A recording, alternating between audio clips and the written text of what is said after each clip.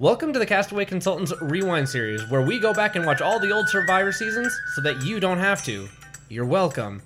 And today we're going to be covering the pre-merge of Survivor Thailand, which is slightly less interesting than what we were just talking about, Texas Chainsaw Massacre 4. So,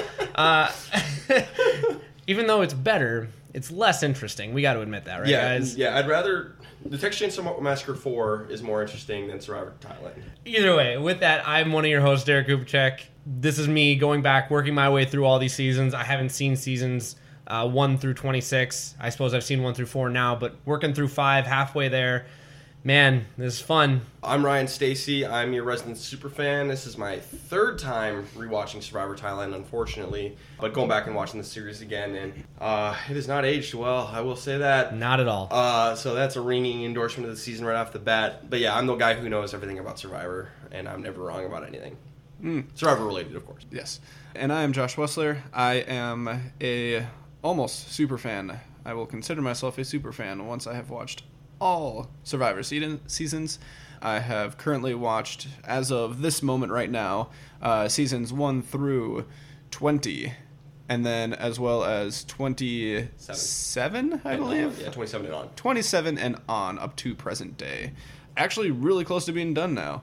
Hopefully we can knock out those last few seasons, and I can officially call myself a super fan. Hell yeah. So what we're going to be doing here is we're talking about the pre-merge Survivor Thailand. We're going back and rewatching all the old seasons to figure out if this is much-watched Survivor. Because you're busy. You're busy people. We're not, apparently. I know some people are interested in watching the old seasons, but that's a big time commitment. So what we're going to do is we're going to tell you if it's worth your time, and we're going to rewatch it for you and let you know if this is one you should spend the time on watching. Yeah, and what's the average episode count per season? 15 episodes ish? Yeah, 14 maybe. Yeah, so if you get something with, assuming that you have something that has some ads in or whatever, it's about an hour an episode if you think about it that way. So you can either commit 15 hours per season, or you can commit, let's say 3-ish hours to a podcast or something like that. We think that is a considerable amount of time saved. Yes. And would highly suggest it. Yes, exactly. Especially with Season 5. Especially with Season 5. If you've listened to our coverage of Survivor Island of the Idols this season, you know who we are. But if you're just starting with the rewind stuff, welcome. Thanks for listening. This will probably air also after Season 40. Yeah, you're probably listening to this after Season 40. That is right. This is when this is going to air. So I guess the big question here, fellas, is Survivor Thailand must-watch Survivor? Absolutely not. Skip it. Yeah. I mean, I'm only speaking pre-merge here, obviously, because we do these seasons in 2 halves. We do the pre-merge for one episode and then the post-merge in the next. Pre-merge, just skip it. You miss one of my least favorite players of all time and one of my least favorite moments of all time. It's not worth it. It's so uninteresting, and when it is interesting, it's the worst kind. So just skip it. And I would agree. I don't think it's super necessary. There's been seasons that are, for the most part, forgettable that we've had in the past where you can make the point that you would go back to watch just because there's some bad moves and you can really learn from those. We are consultants. Yep. So it's always good to point out those type of things. But it's more just, for the most part, not entertaining, and any of the bad moves in this game are more just common sense bad moves that you should just kind of assume that you wouldn't make. And the other thing is, that in my opinion, there's 8 moments in Survivor history from the first 39 seasons that are basically irredeemably dark, and they leave kind of a bad taste in your mouth about the whole season. Season 5 has one of those moments, the first of those moments in the series. It's bad. It's really gross. It's icky. It definitely makes you dislike a large portion of the cast, and they were already pretty unlikable. So just based on that alone, and then not to mention the fact that the rest of the season is fairly uninteresting, at least in the pre-merge, just a couple of moments. There's a couple of fun characters, but for the most part, there isn't much here that is worth your time. Almost every character sucks in one way or another. I think there's 2 exceptions. Basically. That's about right. And it's too bad because one of those exceptions I love dearly is one of my favorite players, just in terms of just how wholesome they are. And so it sucks that they're on this season. There had to be some redeeming qualities. Yep. This one is not worth your time, so just listen to us talk about it instead. Yep. You're better off. Listen to us talk about how much we dislike it. At least the pre-merge. But just in case you want to completely ignore what we've said, and you do want to go watch it, and you haven't seen it before, go do that now. Come back, because this is going to be, as you can probably tell, just full of spoilers. Yep, we will be spoiling the entire pre-merge. We're not going to spoil who the winner is or anything like that, but everything up until the merge episode we will be talking about here today. So, if you want to go watch, go do it now. Bye. So, before we jump into the episodes, one last thing I want to talk about is the cast. We should just give everybody a quick refresher of the cast. But one thing we like to do is Josh here is kind of our gauge for how memorable a season is. Because, Josh, you're not going to be watching the entire season with Derek and myself. No, and that's actually one of the other things that I don't think we kind of said what our experience is with Survivor, but that's really the other unique perspective that we kind of get through this podcast is we have you, the, as you say, ultimate superfan that knows everything about Survivor, who's seen it now on his third time. We have Derek, who is watching it for the first time with a new, fresh perspective. And then for me, this is my kind of second time. I'm not watching every single episode. I am watching the premiere. I'm watching the merge episode, and I'm watching the finale. Just a refresher on who these people are, if I remember anything. But in reality, I haven't seen this season since 2015, so it has been 4 years? 5 years. 4 or 5 years. Yeah, I guess it's probably about 4.5 years since I've seen this. That's a lot of time for me to forget. I have a terrible memory in the first place. Add 4.5 years onto that, gets even worse. So we're going to be using you to judge how memorable a season is. Exactly. And we did that by our game that we play every season, where we show Josh pictures of the cast and see if he can remember any of them. And Josh did surprisingly well, actually. I'm impressed, because last time you got one right, and it was Boston Rob. Oh, yeah, terrible. This time you got 4 out of 16. You got 25%. That's like your highest score since the first season. Yeah, I think when there's some not really super memorable moments, sometimes those stick with you. But then after that, like outside of those moments, you completely forget about some people. So like there are a lot of times where I just was just clueless on. I didn't even recognize people, even if I saw their faces. Yeah. Whereas if I remember correctly, in season 4, I was able to recognize them, even though if I didn't know what they really did. And this time you got 2 players outright. You saw their face and you remembered instantly who they were, names included. And there was 2 more you couldn't quite remember their names, but you were able to tell me enough about what they did on the season. So you got Brian and Sheehan outright without any help at all. And I think that helps because she returns. Yep. So it's pretty easy. And then we have Clay. Can't forget Clay. Yeah. Maybe you didn't forget his name, but you remember his antics. Yep. And then Gandia was the last one you got. Yeah, hard to forget that one too. Yep. Which, in the main reason why I didn't get her outright is just because I kind of forgot that was part of this season. Yep. It was something that I knew happened, but I have, when I watched these, like I said, like 4 or 5 years ago, I binge watched a lot of these early seasons just because I was in college and didn't have a lot to do. Yep. So I just watched them one after another, and I might watch like 6-7 episodes in a day. Yeah. Crazy when I think back to it. But because of that, a lot of these early seasons really mesh together. Sure. So another thing with me watching all of these seasons for the first time, I'm very well caught up, very well versed in Modern Survivor. I'm also pretty well versed with the meta, so there's some things that I have been spoiled on over time. Just if you're a Survivor fan, you know these things. Survivor Season 5, I don't recognize a single person. I don't know a single spoiler about it. So going into this, I am fully fresh-faced. I'm fully green. I know nothing. So this is truly me experiencing and reacting, and it's true and genuine. I know nothing. Yep. Ryan warned me ahead of time that there was an icky moment, but he didn't give me any context. Just kind of prepped me for that, and that was pretty much it. So everything that you hear from me, I promise you, is a genuine I know nothing reaction. Which is what is the fun part. We're going to get to hear some predictions from Derek, and that's always fun for me. That's my favorite part about doing this. It's watching Derek watch this for the first time, even when it's a not so fun season like this. All right, I think that covers about everything. Oh wait, duh. We gotta go over the cast. Just a quick refresher on the cast before we get into this. So let's go through the cast real quick, just to remind everybody who's on this season. So we have 2 tribes. First is the Chuigan tribe, which is the older tribe. And this one is captained by, this is a tribe pick season, which we'll get to in a minute here. But captained by Jan Gentry, who is a teacher from Florida.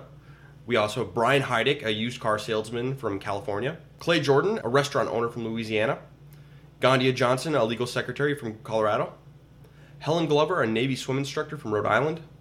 John Raymond, a pastor from Louisiana. Tanya Vance, or it might be Tanya Vance, a social worker from Tennessee. And Ted Rogers Jr., a software developer from North Carolina. And then on the Suchai tribe, which is captained by Jake Billingsley, a land broker from Texas. We have Aaron Collins, a real estate agent from Texas. Jed Hildenbrand, a dentistry student from Texas. Wow, 3 Texans in a row. There's 4 Texans on this tribe. That's actually kind of crazy. Ken Stafford, a police officer from New York City. Penny Ramsey, a pharmaceutical sales representative from Texas. Rob Zabachnik, a bartender from Arizona. Xian Huang, an executive recruiter from New York City. And Stephanie Dill, a firefighter from Arkansas. So that's our cast. You probably don't remember too many of these people because most of them aren't memorable. So that's about it. Let's jump into these episodes unless anybody else has anything.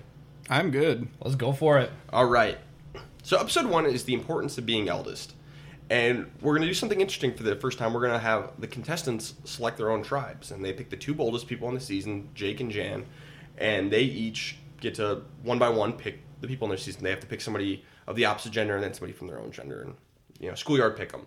2 kind of distinct strategies here. One I think was purposeful. The other one wasn't. Jake picks entirely young people, the youngest and fittest. Whereas Jan picks a lot of older people.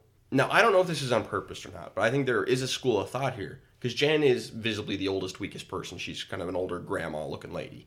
If you pick other, weaker people, you're not necessarily guaranteed first boot than you would be on a tribe full of young studs, Mm-hmm. I don't know. What do you guys think? I think that Jan accidentally picked herself a very suitable tribe for her. Mm-hmm. I think the only way that Jan's tribe turns out better for her is if Jake were on it, which he couldn't be. Right. This is all hindsight bias, but I think that Jake's strategy was to pick the young people, pick the people who were more physically capable, and then he's thinking, yeah, they can carry me. I'll prove my worth. They won't want to vote me out because I'll be stronger than at least the weakest person at all times. So I don't know if Jan was thinking about the fact that she wanted to pick people nearest in age to her or in capability, but I think it worked out. And I think that, honestly, both of them did an okay job at picking, knowing nothing about these people beforehand. Sure. Overall, I think Jake did better, and I think Jake had more reasoning behind his picks, but I think Jan accidentally did fine. Exactly. That's the beauty of schoolyard pick, is you have no idea who's going to come out and be really, really good at softball. You have no idea. Yep. Could always be surprised. Oh, yes. And if you can get people to basically have the same weaknesses as you, that's the best case scenario, but usually you cannot see that kind of stuff just from the outside. And the other kind of twisty aspect is one beach is going to have an easy shelter situation but a terrible water situation. The other tribe is going to have a terrible shelter situation but an easy water situation. They don't get to know which beach has which. They kind of just randomly have to choose a buff and a beach. So can't really condemn any choices here because it's pure chance. But ultimately we're going to find out that Chuigan Beach has a cave, but they have to go like a mile. It's like a mile swim or canoe paddle to get to their water. Sukchai's get the water right there, but they have to build their own shelter. Which would you guys rather have? This is the monsoon season in Thailand. It's an easy choice. Give me the cave. Mm-hmm. If you're sick, you can't compete. And honestly, we always hear about how they're battling boredom on the island.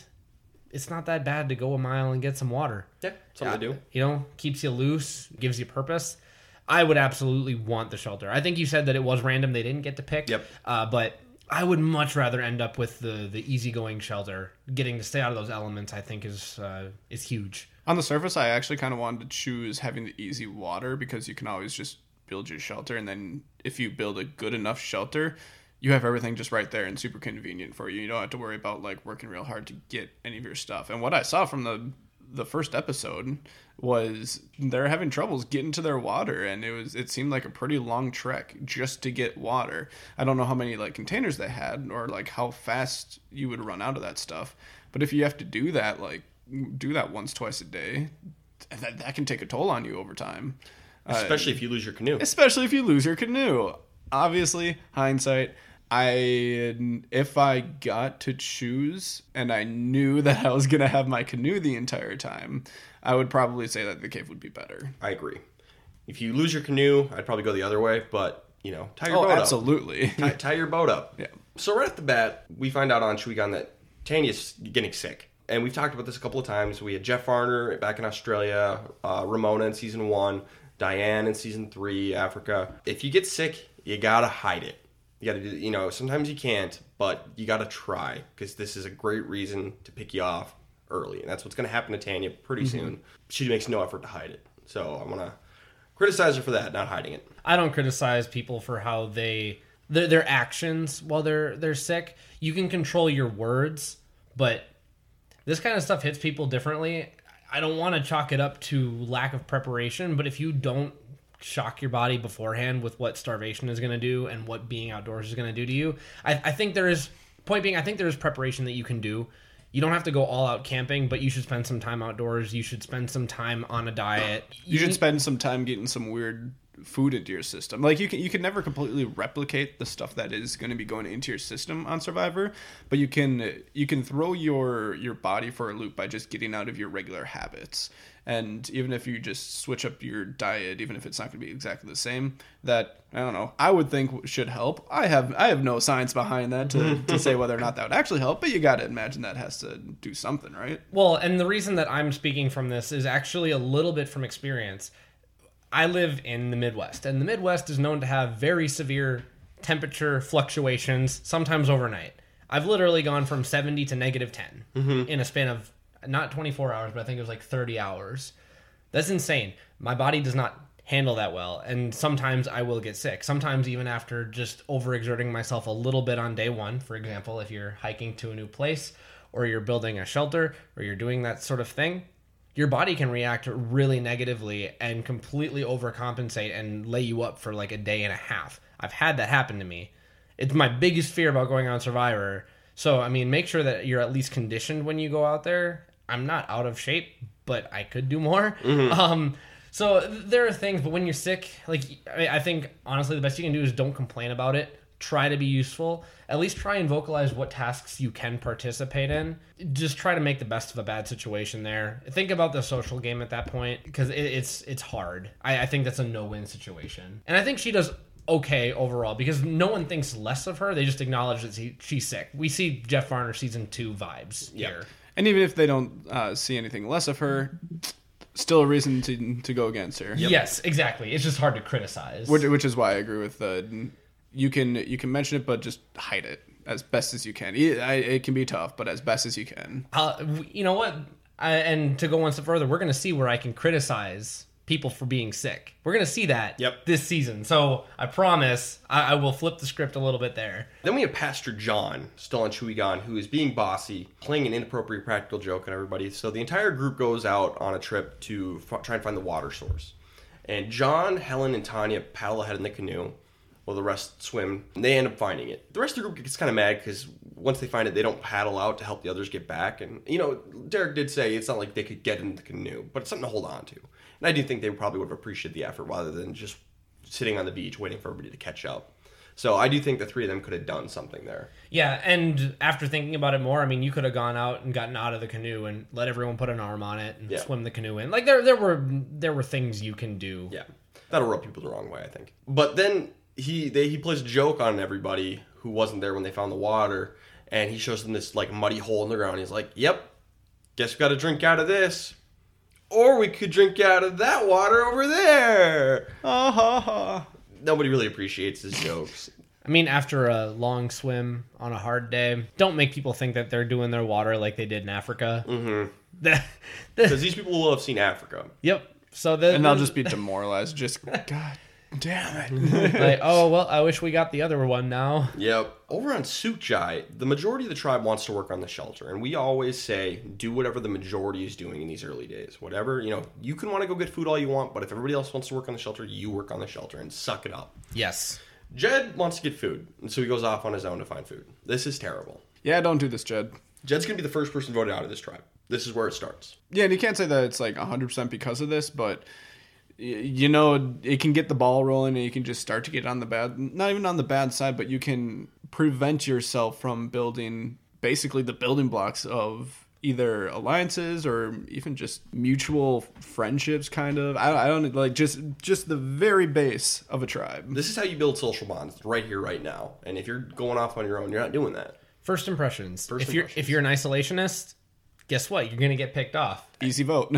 I don't like talking to new people either, but I would suck it up and do it. You don't even need to talk. Just be there and build the shelter and listen. Yep, just laugh. Be there. Yeah, connect. It's stupid. Jed sucks. Sorry, and I will say, I think you're maybe blowing it up a little bit for episode 1, because this is an issue for the first couple episodes, because Sukjai is pretty good in the first couple challenges. In episode 1, I think they just kind of make an offhand comment that Jed wants to get food, and everyone's like, yeah, he's not helping with the shelter, and that was kind of it. So it didn't feel like it was ultra weak, but still, like you said, there's no this is sin 1. Yep.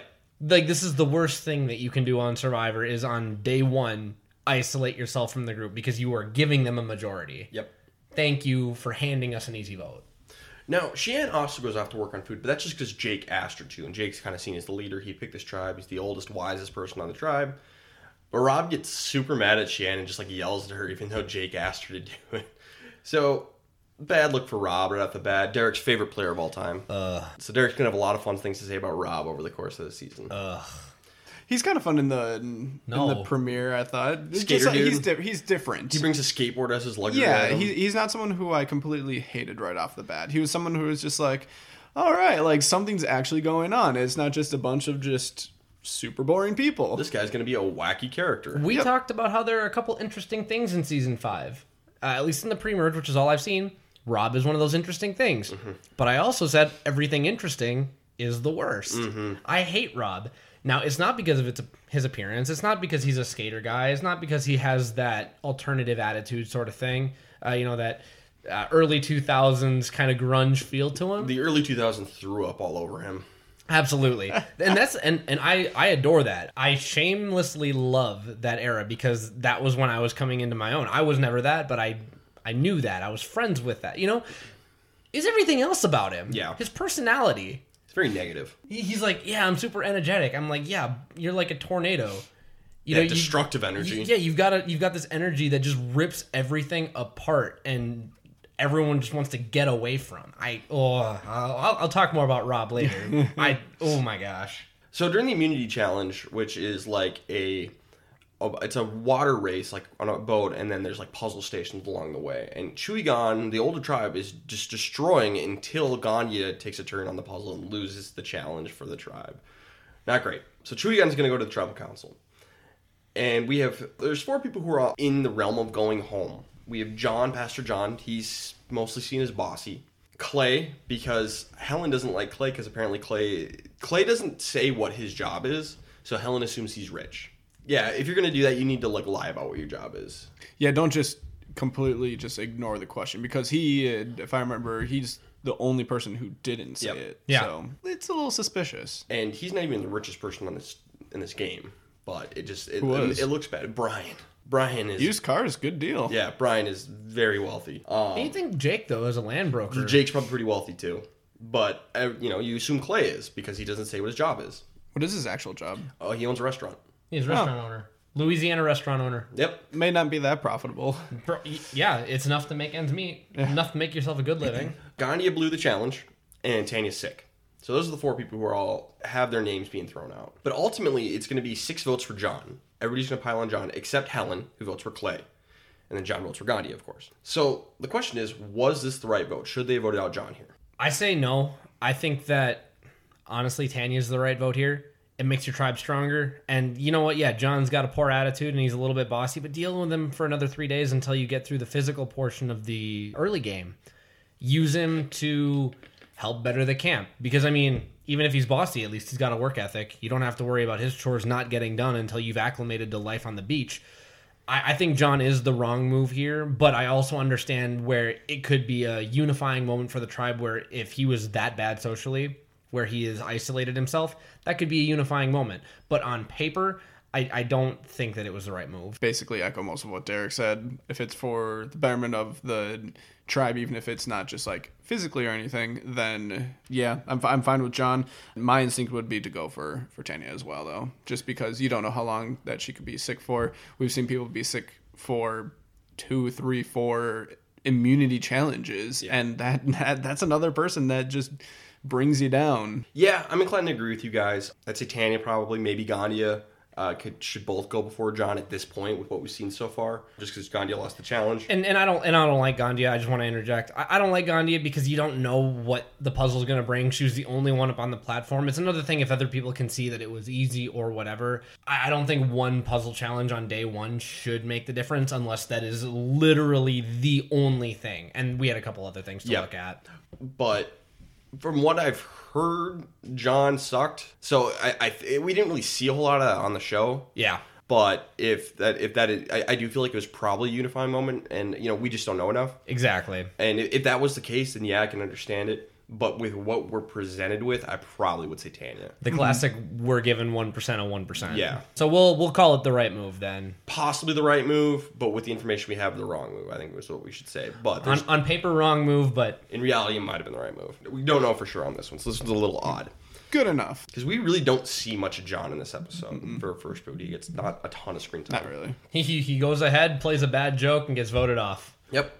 So who was the best player you guys think of the first episode? I actually had a decently hard time trying to decide this, but I ended up going with Jake. I think that he put himself in a really good position. I know it can be tough being a captain, or if you want to even call yourself like a leader of a tribe, you can even be in a target because of that. But I think he put himself in a really good position with a lot of strong people to at least start off hot with possibly winning the first few immunity challenges here just because of the people he surrounded himself with. Plus, if you want to not be targeted as someone who might be a threat or a leader, he can easily step to the side and have one of these other younger, stronger people really take that role and kind of deflect the attention off of himself and onto someone else. So even if he didn't necessarily socially or like strategically like form alliances, I think that he still is setting himself up for a good initial start to the game, which is why I put him as my best. I'm going to go with my usual editology perspective, and I went with Stephanie, actually, because obviously this pick for best player does not show well in hindsight.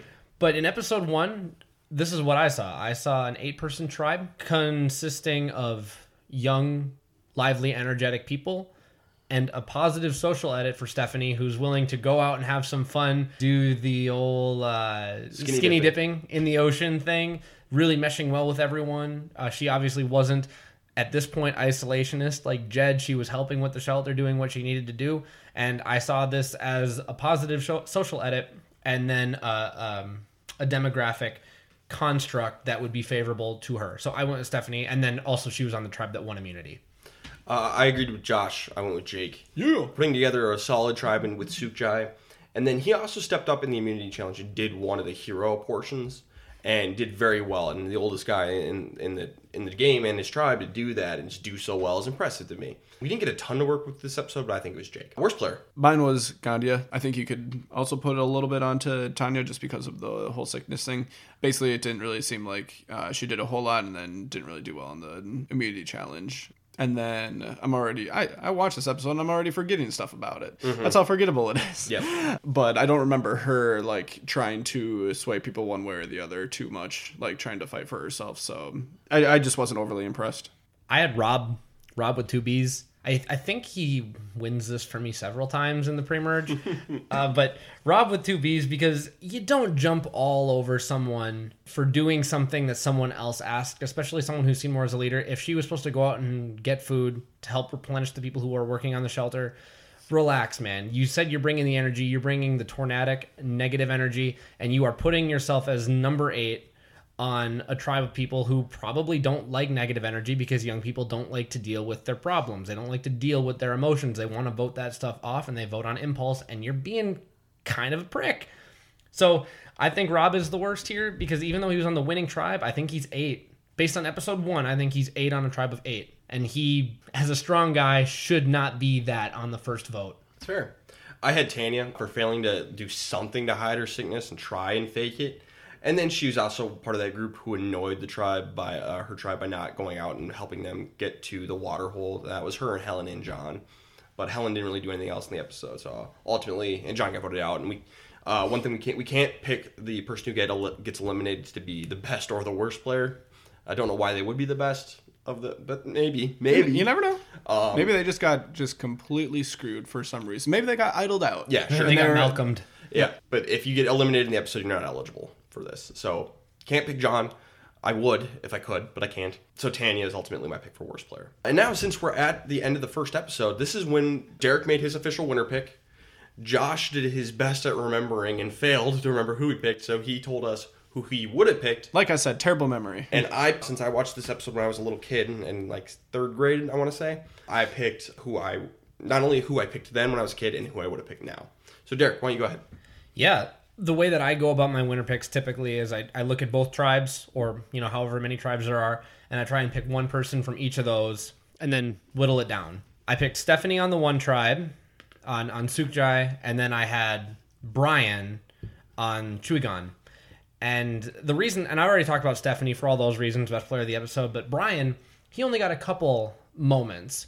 And it was the classic, hey, here, we want you to get to know this guy, and we're going to throw in that he's doing well in the social game, and he wants to be a listener, and he wants to observe. I found that to be a pretty good tell of someone who's at least going to go far in the game, and someone who is poised to do well. So for that reason, I am going with Brian. I also think that his background in sales means that he can work well with people. He can connect with people quickly. It means you need to be adaptable, flexible. So everything about Brian just screams possible winner for me. So that was why I went with Brian. I ended up going with Aaron. Basically, had a tough time choosing. There wasn't a whole lot, like we said, that stood out here. You didn't see a whole lot of strategy. You didn't see a whole lot of alliance building. I narrowed it down to a few different ones. I also had both Brian and Stephanie out there like Derek did. I also thought a little bit about Xian, just because she was on screen and she seemed like she was actually knowledgeable in the game.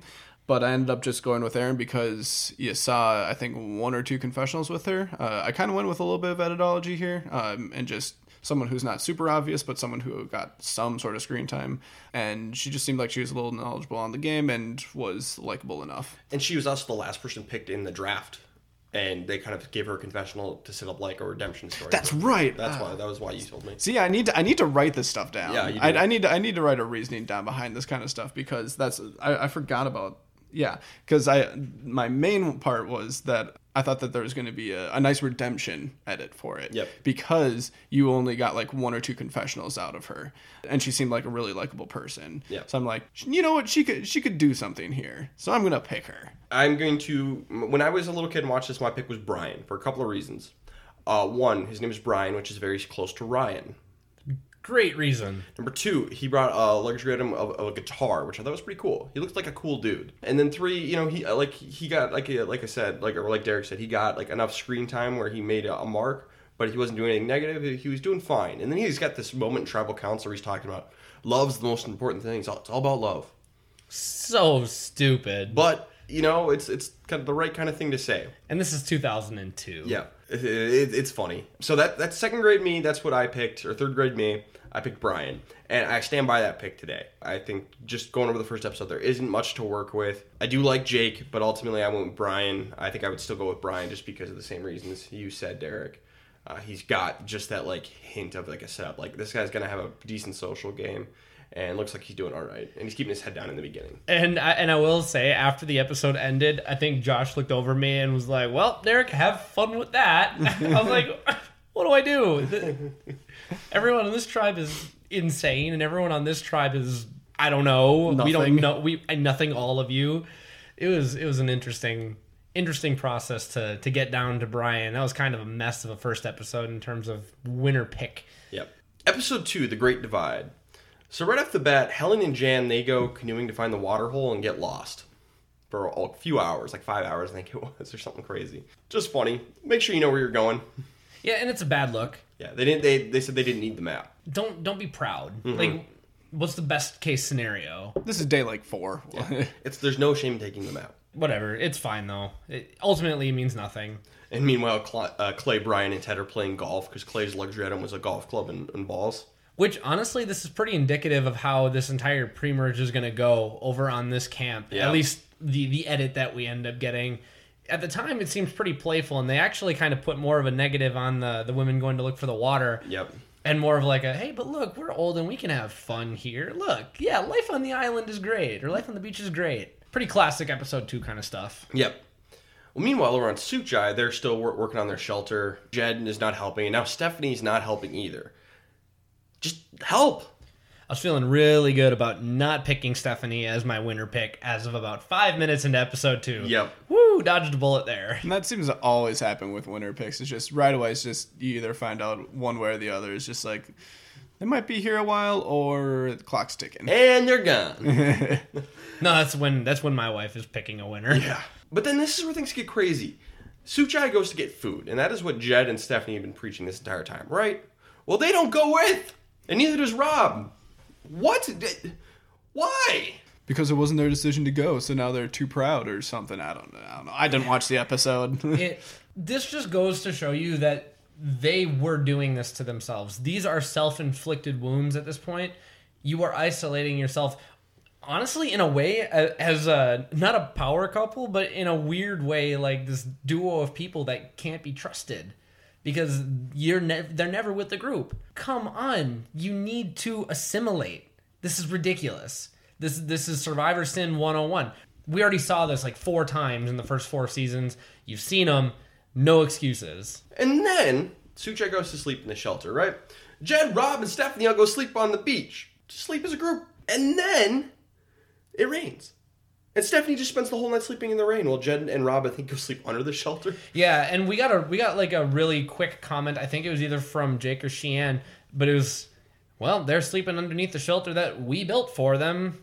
And it was just more, look, these guys' social games suck. It's like, okay, cool, they're hammering that home. But what we're really going to get from this, Stephanie gets hella sick from sleeping in the rain. Now, remember what I said about not being able to help your illness like 5 minutes ago? That's Tanya. Stephanie literally shoots herself in the foot. Stephanie, you sleep in the rain. You might like the rain, but the rain... Don't like you. Don't like you. The rain feels the same way about you as I do. Nothing. Savage. You deserve this. This is all you stubborn individual. You deserve to get sick. You deserve to lose this game. I'm so glad I didn't make you my winner pick. Congratulations. You played yourself. This is stupid. Play stupid games, win stupid prizes. Exactly. So we go to the reward challenge for fishing gear, and normally we don't really need to talk about reward challenges, but I just wanted to point out that Penny wins it for her tribe, so, props to Penny. We haven't seen much of her yet, but she wins it. Who? Yep, exactly. But then on Shuigan, we get a really nice moment. It's Helen's 20th wedding anniversary, and the entire tribe kind of like throws her a party, and they do it like a secret thing, and it's really funny because Helen's like, they're not talking to me, they're hiding something from me. I'm gonna get voted out. No, it was just a birthday party or an anniversary party. I mean, yeah, just what you should expect on Survivor. Just kind of funny. It's like, oh, good, Helen, you're reading things correctly. Like they're hiding something from you. Normally, it's a bad thing, but for once, it's a good thing. And this was a really back and forth episode in terms of the edit for Helen. Do they like her or do they hate her? They're throwing her an anniversary party, but they kind of think of her as this gruff, hard-shelled individual who might be scheming or might just be cold. It's really weird. So you kind of get both sides of Helen. I kind of like that for this episode in terms of like television, but for gameplay, how do you read that? Yeah, it's interesting because it seems like Clay and Ganya don't really like Helen. Yeah, Clay, he knows that Helen wrote his name down, but what's the vibe on this tribe? I don't know. Yeah, it's odd. This is a weird group of people. And pretty much uninteresting, but there are moments. We're digging here, guys. This is one of Shuigan's best moments in the entire series. I would agree with that. I think it probably is their best. Yeah, probably, actually. It's a nice moment. Suchai wins immunity, and I think most of the blame can be put on Jan for being too slow. And it's the swimming challenge, and Jan's an older woman. She seemed to be the slowest during the challenge, so I think we can place most of the blame on her. Yeah. Tribal Council, Tanya and Helen are on the block. Tanya's sick. Helen's kind of bossy, and Gandhi and Clay especially don't really like her very much. But ultimately, it's 5 votes for Tanya, 2 votes for Helen, with Gandhi being the one person who voted incorrectly. She votes for Helen. Everybody else is on the right side and votes Tanya out of the game. So who should have gone here, Tanya or Helen? Tanya. If she's sick, you don't know how long she's going to be sick. At this point, you need strength. You already got rid of John. It's time. Yeah, I 100% agree with this. It's got to be Tanya. I think the only other argument that you can make is maybe Jan, but it's essentially the same argument as for Tanya. So you don't know what the outlook really looks like for Tanya, so you might as well. Yeah. Just cut it now. And the thing is, what is interesting is they all seem to really like Tanya, and they're all really bummed to vote her out, but it's the right thing to do. And we see this all the time in these older seasons of Survivor. They seem more human. And I think that's genuinely because they are. Yeah. They're casting these people, and so they see Survivor. And also back then, it was way harder to get on to Survivor just by the numbers. You had 100,000 applicants. Nowadays, you only have 10 to 15,000. So this is their dream. And so when people are voting someone out for something out of their control, like being sick on day one, I can see that evoking more frustrating emotions from you as someone who needs to vote them out. I'd like to think that I'd be more cold-blooded about it, but honestly, I'd probably be pretty bummed too, because I know how hard I had to work to get here, and that would suck. Yeah. But it's still the right move. Best player of the episode. So for my best, I had Rob, actually. Rob with 2 Bs, because he seemed to be on the bottom before, but I think he bumped himself up above Stephanie and Jed just by being more together with the group. Yeah, he stayed back when they went and got food, but he definitely seemed more cohesive with the rest, so he at least moved up 2 spots and bought himself 2 tribal councils. So it was more by other people's inactions that made him the best player by this particular metric. Okay. It makes me feel a little dirty to give it to him because I still feel like he's a tornado of negative energy, but Rob, Okay. don't say I'm not fair.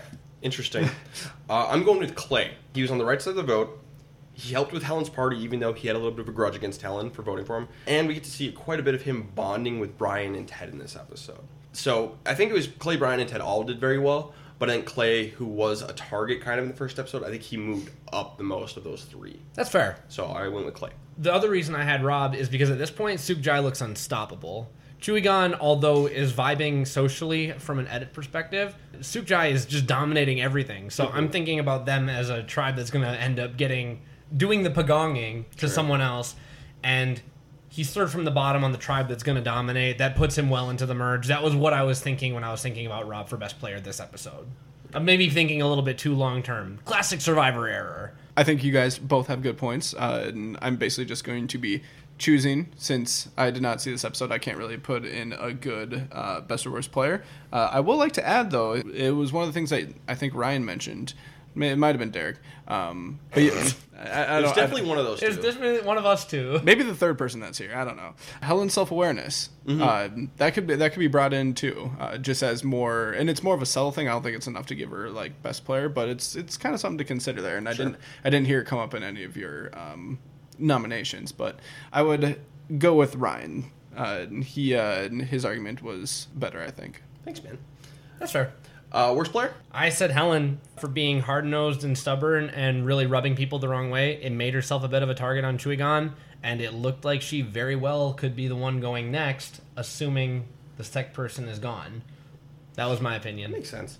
I went with Stephanie. She's not helping with the shelter. She didn't even help with the food anymore. She sleeps separately from the others, and she got sick because she's dumb. You can tell I really bought into the Sukjai tribe dominance at this point in the season. I was just convinced they were going to ride or die all the way to the merge with just no eliminations, because Stephanie, I think, is the right answer. I don't really take immunity challenges of tribes into account for this. I guess that might be the difference between you and me. Well, and I usually don't. I just felt this was one of those times. I'm not gonna say it's the right thing. It's just how I felt at the time. Sure. But I agree with you, because Stephanie literally went from first to nearly last on her tribe, and I think that's better. You don't even need to pick Josh. Stephanie's the right answer here. Stephanie is the right answer. Yeah. But I still pick Ryan. Thank you. Thanks, man. So episode 3 is family values, and here we go. Why do they call it family values? This is the opposite of family values. Hooray! Let's go. Let's get into some Grindgate. So I don't want to go a whole lot into this because it sucks, but basically during the night, Ted and Gandhi were sleeping next to each other because they had become very close. Which is very common on Survivor. Yep. And Ted was like grinding up on Gandia, suggestively. And the next day, Gandia confronts him about it because she was feeling very down about this. Ted owns up to it, apologizes, and he's saying he was dreaming and thought he was back home with his wife. And that is why he did it. He was just confused about where he was as he was waking up, which, you know, that's happened to me before. I've been confused, like, where the heck am I? If I'm sleeping at somewhere that isn't my normal place. Mm-hmm. Sounds reasonable, and they seem to patch everything up right here, right now. Honestly, and nothing else bad happened. Yeah, if there was no other developments with this, you would never really bring it up again, and this would be not even close to being a notable moment on Survivor. Like, yes, it's a weird, awkward thing. It's more of like, haha, weird, awkward thing that happened. It might not even made it on the show if it had just probably been not, honestly. rushed, if it was done here. Unfortunately, over the course of this and the next episode, the story of what happened is gonna get spread around. Gandhi's gonna tell Jed and Helen what happened. Brian's gonna ask Ted about it. Ted's gonna basically just say, hey, don't worry about it, nothing happened. Brian's gonna circle back to Helen and say, yeah, he said nothing happened at all. Like a bad game of telephone almost. And Helen's gonna say, Helen's gonna go to Gandhi and say, yeah, Ted's saying nothing happened. And it's just gonna blow up and get ugly, ugly, ugly. And this sucks. To take it away from this crappy situation and just into Survivor in general, this, I think you said, you brought up a great point of this kind of game of telephone. This happens in Survivor where it's this person says this to this, and then it just goes down like 3, 4, 5 levels of just different groupings of people, and stories just form and they change, and wherever it started at, it's not where it ends at, whether or not that's intentional or unintentional, depending on the situation. It's just a part of Survivor, and it can be really good for people's games, and it can be really bad for people's games. And this is a very, very unique situation with that. It's not about gameplay. Because it's not about gameplay. So it's just kind of interesting that it's one of those things that are in Survivor just in a really unique and crappy situation. Yeah. I hate this. I hate all of this. Everybody sucks.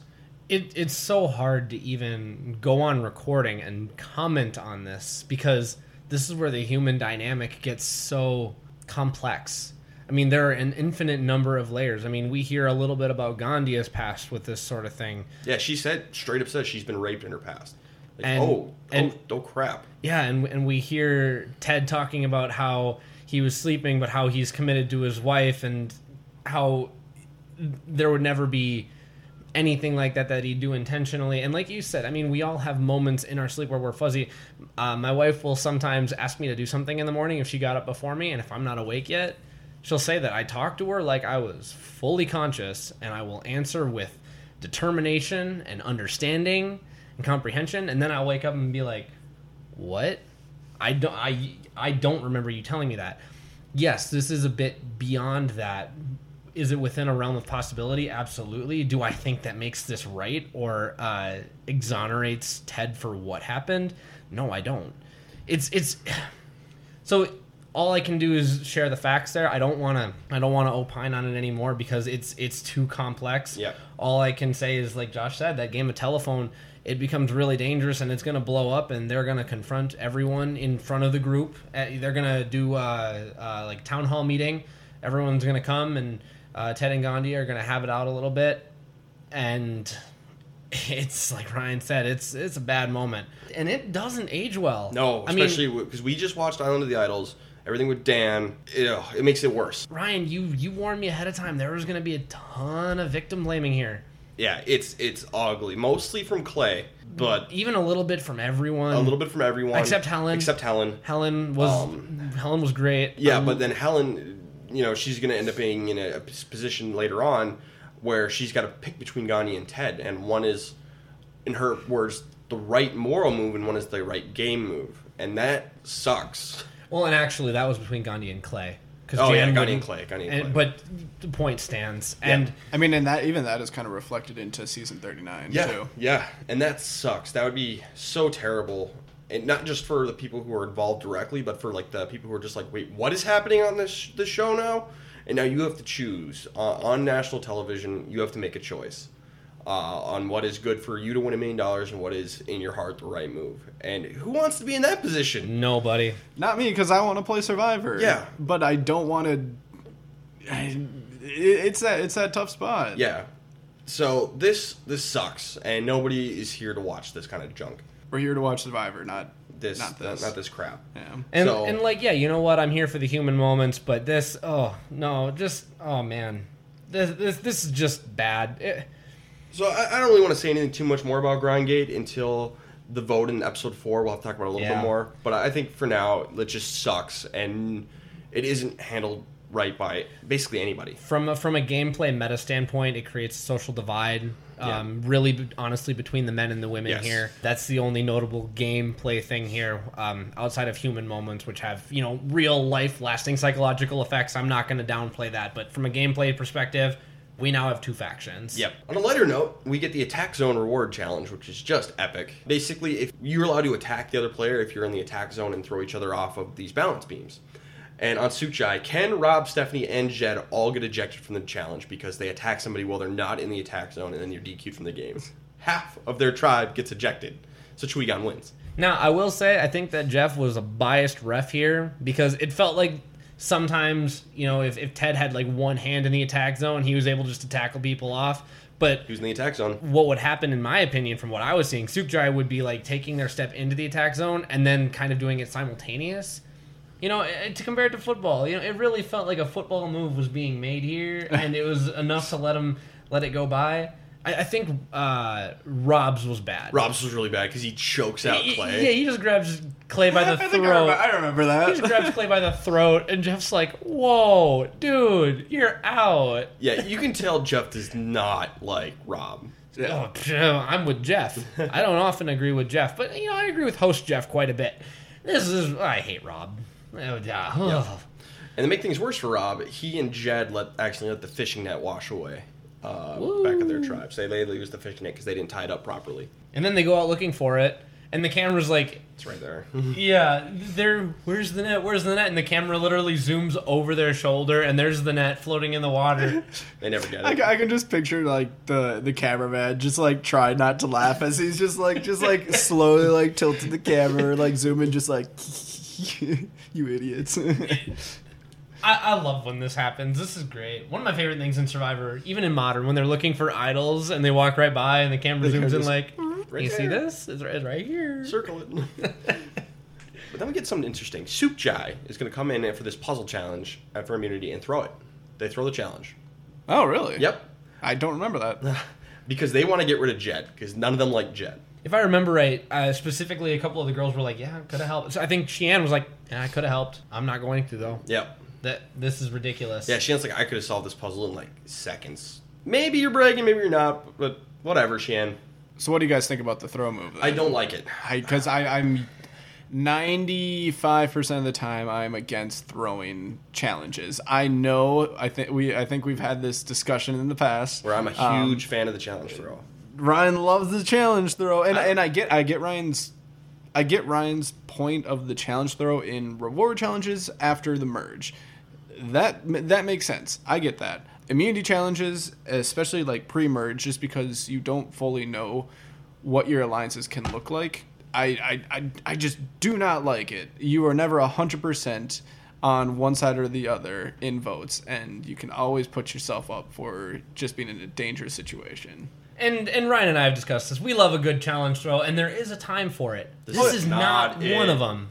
And don't get me wrong, it's entertaining because people can do some stupid things, or you can get some like fun comments, just like I could have won. Yeah, whatever. Just ha ha ha. You know, for example, back in Africa, the vote to throw out Silas, brilliant move. So that was a great move, but this is not it, and here's why. So as far as we know, let's put ourselves in the mindset of the season 5 players. What do we know about the Survivor formula? 6 people are going to get eliminated. Maybe a tribe swap along the way. We don't know if there's going to be one or not. Right. There could be. We're going to merge at 10. It's not true, but that's what we know. That's what we've seen. All right? So we've gone through 2 episodes so far. There's 4 more votes. Why are you throwing one here? That's still enough time for them to get a majority back. If you're going to throw it, you wait till after episode 4. 2 votes left. Then you can maybe think about throwing a challenge. Agreed.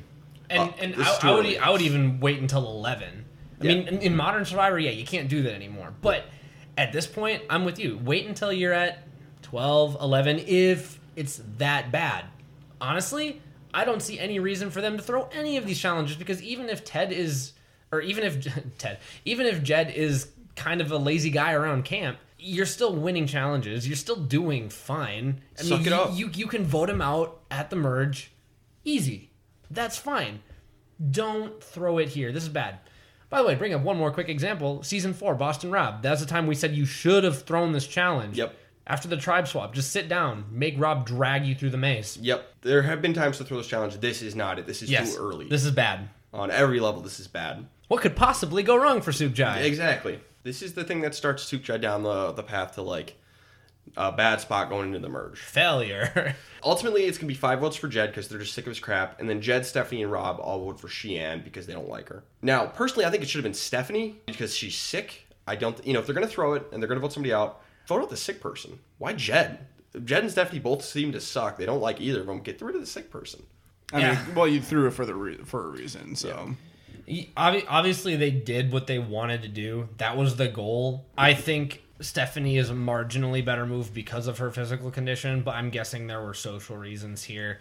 I don't think it's the right move. But we already agreed that it wasn't the right move to throw the challenge. Yeah. If you could have won this challenge, none of these people should have gone home. The best for the majority of these people wasn't to go to tribal council. But if let's say they had just lost it regularly. Right. If you lose it regularly, Stephanie is the right move. So this is just bad all around for Sukhjai. Mm-hmm. So for best player, I'll start us off. I don't have one. This is the first time where I'm going to say nobody played well. Because the entire Sukhjai tribe was stupid to throw this challenge. And the ones who didn't throw it were on the wrong side of the boat. They played poorly. Rob and Stephanie. And then Chewygon had Grindgate going on, which is just trash. And a lot of victim blaming. So it's hard to give props. So I'm not going to give it to anybody. I refuse to give out a best player for this episode. For my best, I said, everything is icky. That was pretty much it. They tried to give Brian some social props. Like, I'm just going to sit back and listen. Sometimes it's all about being a good listener. But he makes things worse with his telephone game. Right, exactly. So I agree with you. For a best player, everything in this is icky. Yep. No one plays well. That sounds good to me, guys. Who do you agree with? I agree with neither of you. Perfect. And both of you at the same time. Worst player is Rob. He gets ejected from the reward challenge. He pisses off Cheyenne even more. He loses the fishing net. He's on the wrong side of the boat. Worst player is Ted. Okay. I'm just not going to go any further about that. Okay. Whether it was or was not entirely out of his control, this has irreparably damaged your game. That's fair. So I have Ted. I think they're both very solid people for worst players. And I think it's two completely different situations. One is in Survivor, one's out of Survivor, essentially. Basically, yeah. Ted's scenario has really nothing to do with actual Survivor strategy or anything. Yeah. Or at least it shouldn't. It shouldn't. Yeah, you could say it's it ties into the social game, but it's more just a whole lot of just crap going on. Yeah. Rob's is a lot more directly related to Survivor. Yeah. So in that sense, I should give it to Rob, but I'm still not going to. Okay. I'm gonna go with Derek and Ted. Fair enough. Who cares? Give them all worst players. This was bad. Moving on. All right, so with that, we're going to move into episode 4 now, which is great because we're going to have all of this really nasty Ted and Gandia stuff behind us because it was all resolved. We don't really like each other, but we're not going to talk about it anymore. We're done, right? And funny story, I actually stopped watching after episode 3. I was going to binge watch some of it through a night where I had some free time and stopped. I'm like, okay, I need a breather. That just felt gross. And Ryan talked to me before I started again. He's like, oh, dude, you should have gone one more episode. I'm like, man. We're doing this. Here's the second half of this garbage. Episode 4, Gender Bender. So both tribes get this giant dummy, like a massive doll thing that they're going to use for this challenge. It's bigger than clay. And they need to decorate it for the challenge. Stephanie, who has been very, very pissy since last night's vote where she wasn't on the right side of things, she decorates the thing alone. She just makes things worse. She was mad at everybody the night before, and then the next day she basically tells everybody to piss off, and she decorates this by herself. And we hear that she basically shrugs off any advances to help people were offering, and she's like, nope, I'm just going to do it. And it's almost like she's angry, but she's trying to overcompensate also. It's almost like she's begrudgingly saying, all right, you say I don't contribute? Fine, I'm just going to do everything and still not talk to you. Yeah, Stephanie's missing the point. Yeah, lessons were not learned, or the right lessons were not learned. Exactly. Over on Chewygon, it's very awkward. It's a very men versus women thing going on here. Brian and Clay both suck. Brian saying some sexist comments. Clay's being more of a victim blamer. They absolutely suck. Yeah, it's stuff that definitely hasn't aged well. All the more reason not to go back and watch this season unless you're interested in watching 5 and 39 back-to-back to see how these things have changed. Yep, it's bad. I went from having a very positive view of Brian thus far to a fairly negative one quickly. Yep. It's a very bad look for Brian. The men are just being generally lazy, and the women are doing a lot of the work. And Helen, she's not happy about this, but she's like, I'm just going to keep my head down. I'm pissed off, but I'm just going to just do this and deal with it because it's best for my game. And she's dead dog right. How much do I hate to say that that's the right move? It sucks. It sucks, and it's very reflective of society, I think. In a lot of ways, not even in a few ways, in a lot of ways it's reflective of society. And that sucks. But I have to give major, major props to Helen for this. Yeah, especially to acknowledge that to the camera. I am in a crappy situation, and you know what? I am going to bear it. I'm going to grit my teeth and bear it. It sucks. I mean, you get put into this provider role because the power of your tribe lies in a group of men who view society as more of like the patriarchy. Yep. How do you there's no combating that, because if you try and raise your voice, which is something that happens in 2019, and I think that's a good thing, and in 2020 it's this thing that happens today. I love that. That's good. That is helping push society forward. But in Survivor 2002, in Survivor Thailand, with this group of people, You get voted out if you do that. you will get voted out in a second, and we're gonna see that happen. Yes, we are. Good move, Helen. I'm sorry you had to make that move. Yeah, exactly. It sucks. So for immunity, it's another puzzle one, and surprisingly, Rob is really good at this puzzle, and he and Sheehan basically win this one. Rob is just good at spatial awareness, I guess. But yeah, Rob and Sheehan kind of work together and win this puzzle immunity. I was gonna say this is the one where they have to take the square, cut into different shapes, Yep. and then make I think it was fire and then a temple. Yep. Yeah, that was cool. Yeah, it was just kind of fun to see Rob do something good. Are you trying to judge Rob from the outside? Yeah. How dare you? Oh, well. Well, everybody's got to be good at something, right? Yeah, it's just a weird moment, especially because Rob and Shane are going to feud so much over this season that the two of them are the kind of the MVPs on this challenge. So the plan is Chewy Gun's going back to Tribal Council, and Gandia and Jan, they want to get rid of Clay. They really want to get rid of Ted, but Ted is huge. Guy's massive. Actually, I don't know if he was in NFL, but he definitely played football, maybe college football. They made a comment that he's an ex-football player of some kind, and he is a big physical dude. I mean, if you have people who are doing something physical, you need people like that on your tribe. He's older, but he's the biggest guy on the season. Right. I think that on land, Ted is their biggest asset. On sea, Brian is the biggest asset. So Gandhi and Jan, they want to get rid of Ted, but they can't because they need him for challenges. Clay is the weakest of the men. They want to get rid of Clay. Makes sense. Which, by the way, the women are they're trying to play this game the best they can right now. They're trying. They're in a rough spot. It is a no-win situation on an out-of-game perspective, and no way to better themselves in-game either. This stinks. Yep. Well, I think they're doing it the best that they can They because, are. I mean, you have 3 guys, 3 girls. At this point, if you are able to split it like that, then Correct. maybe that can correct where you're kind of going with just this whole thinking of the tribe. And that was exactly what they wanted to do. Gandia lays it out perfectly. She says Jan doesn't want to vote for Ted because we need Ted in order to have strength going into the merge if, that's coming up. Clay is the next weakest, and Clay is also one of the main instigators in the men and women divide. He's too old and traditional and doesn't want to change. If we can get the numbers now, we have the power on the tribe, and then we can do what we need to do. Gandia is absolutely right here. Yep. It's a good plan. The men want to vote for Gandia because they want to just end this Gandia-Ted feud and maybe make things, easier to deal with on the island. There's some logic to it. Some logic, not a great look. It's not a great look. Helen's the swing vote.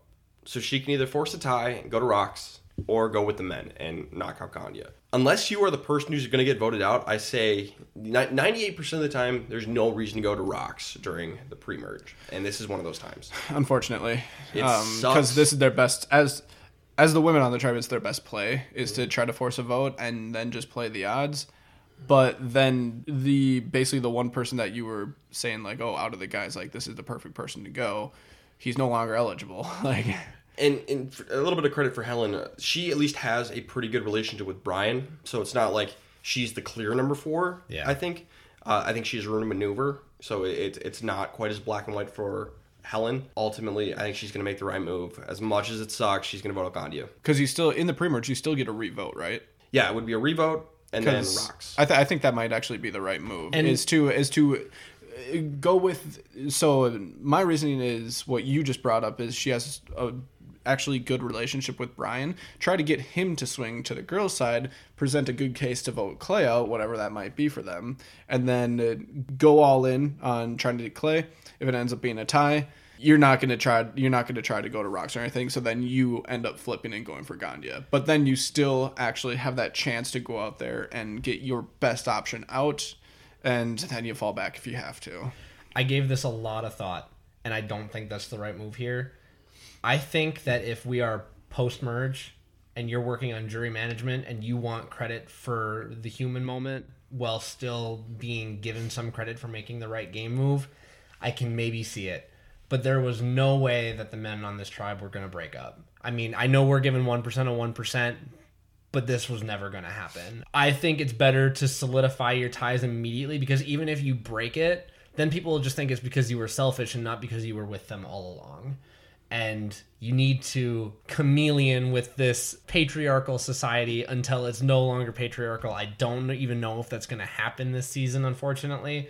But you got to do the best you can. And I really think not forcing a tie and then trading up or switching it up, I don't think that was the right move for Helen this time. But I gave it a lot of thought. Derek, you said everything I wanted to say. Okay. Because I immediately after the episode, I'm like, why wouldn't you? I'm like, well, who's watching? And even, if you're doing it for yourself, if you're going to switch, you might as well do it right away and try and further your game. It's a better look for you with the majority if you just do it from the get-go. I suppose. And I guess that also depends on what you can, I guess, taking it one step back from what I was saying, try to get Brian to sway. And if it's not looking good, then you concede. You can bring it up with him, but I would imagine Brian wasn't even. And if it's as tight as what you guys are saying, then that would make sense. So it ends up being 4 votes for Nadia, 2 votes for Clay. This sucks. This just sucks. Again, not a good look. Nope. This was bad. Pretty bad two episode stretch here. Different process, same result as 39. Best player of the episode? I had Sheehan, stellar in the immunity challenge with Rob. Doesn't seem to be on the bottom. In my eyes, she was ahead of Stephanie and Rob as of now, whereas before she had received 3 votes from a minority of the tribe, but easily could have flipped. So I said I had Sheehan. For my best, I actually had Helen for playing the middle in a terrible situation, but making the right strategic moves, keeping her head down, voting out Gandia. Again, it sucks, but she did the right thing for her game. And the only reason I didn't pick Helen is I don't know that she bettered her position on her tribe. I think she prevented herself from falling. Yeah, she stopped herself from falling. So that was the only reason I picked Sheehan. Yeah, and I think that's a good enough reason for me to go with Derek on this. Okay. Go with Sheehan, just because it's not a bump necessary to Helen's game. Sure. For my worst, I had Clay, because he doesn't really help much around camp. He's really falling into that patriarchal attitude, and he is pissed off all the women, which...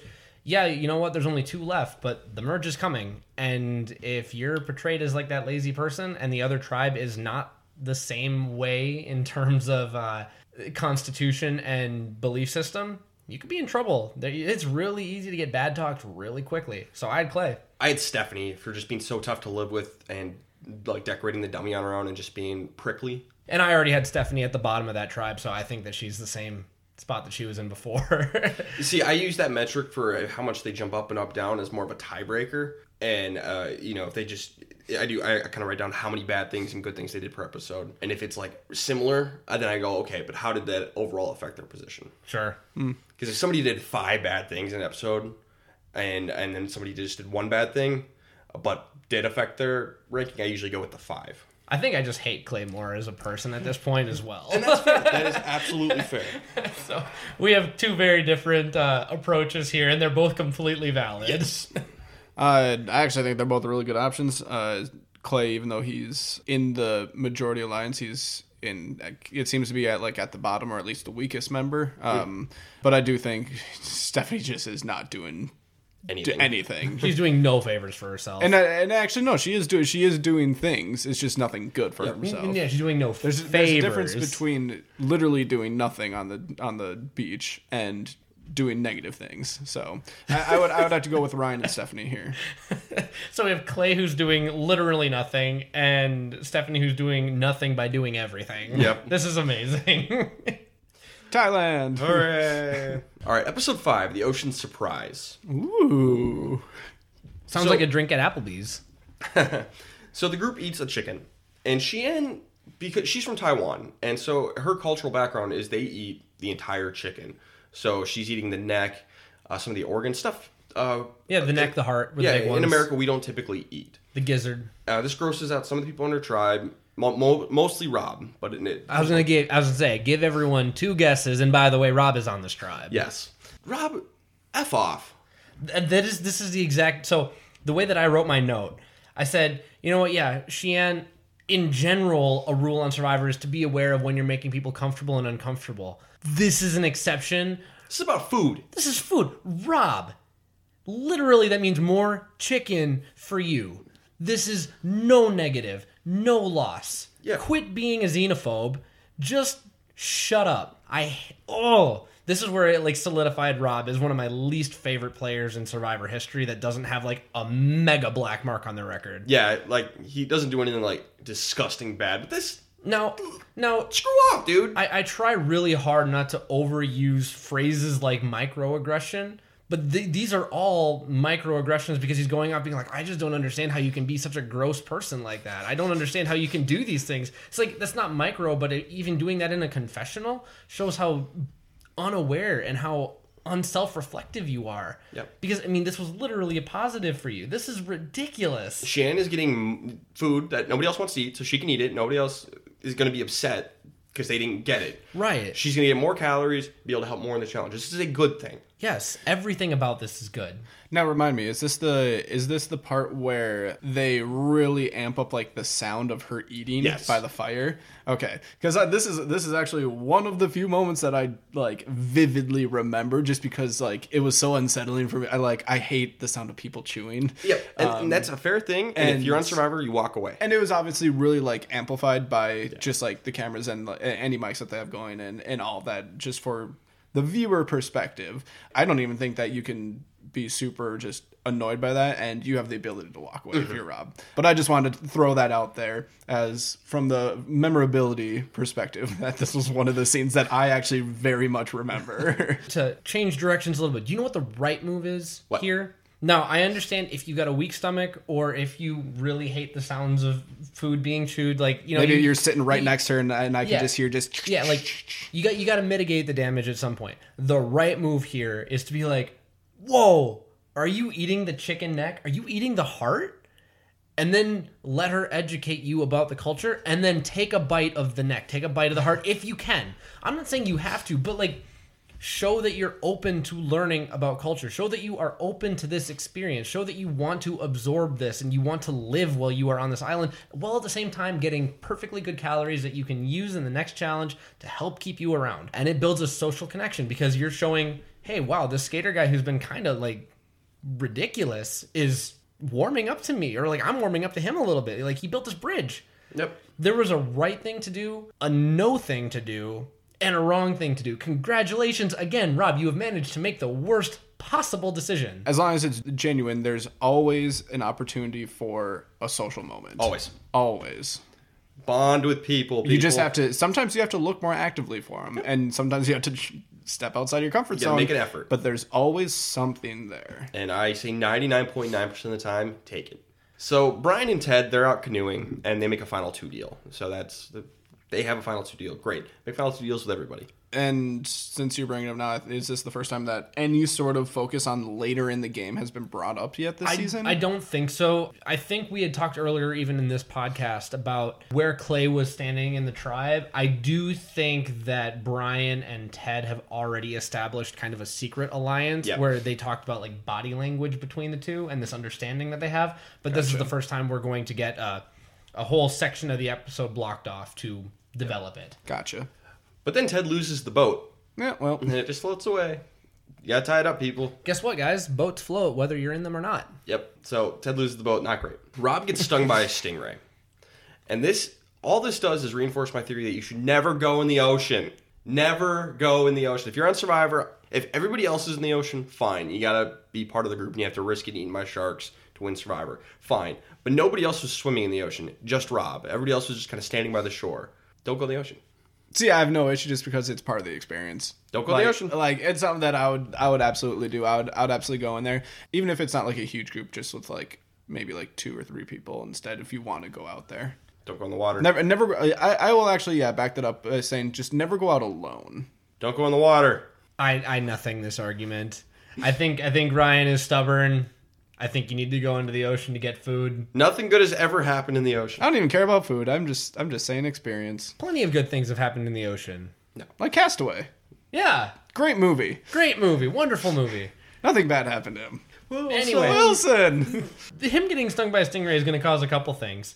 One, first of all, he is whiny. Yep. He is complaining and just making a general scene about the fact that he got stung on the ankle by a stingray. Sheehan, I just gave you credit for doing a good thing, But now you are getting mad at him for being whiny. Let him dig his own grave here. Let other people think he's whiny. And then if you want to throw subtle shade later on, that's fine. And for now, just leave him alone. I mean, to be fair, he got stung by a stingray. Oh, absolutely. Just leave him alone. Just leave him alone. Absolutely. I think that if it's an injury, you can ask for help if you need it, which, I mean, he was probably having some difficulty walking, Yep. which is fine. But yeah, Karishma, season 39, when she got injured, she didn't make a big deal about it. She ended up getting offended by that, which is the wrong move. Mm-hmm. But don't draw attention to yourself. Don't draw negative attention to yourself. Things that show weakness, don't do that. But I guess Rob, being one of the more physically capable on his tribe, maybe feels a little bit of entitlement here. I don't know. It turned into a bigger mess than it should have been. So now we're going to get the only time we ever have a tribe auction in the series, which is good. I don't think it's... I'd rather have an individual auction. That's more fun. Yeah, I was under the impression that each member of the tribe was going to get like $200. That'd be more it fun. was a tribe auction? Yeah, they all had to bid as a tribe, which I don't think worked. forgot that they did this. It was stupid. I hated it. But here's what's fun. When they get the tree mail, Jan gets it and gets a bunch of money in it. And she's like, everybody else is in the ocean, and she's like shouting at them from the shore, like, we got money! American! $1,000 American! And nobody can really hear her or understand what she's talking about. And they're like, what does it say? What does the note say? Are you talking about money? She's like, yeah, we got money. They're like, okay, but what about the note? And she's like, oh, there's a note. Thank you. We know there's no... He's like, hellfire, woman. I want to know what the note says.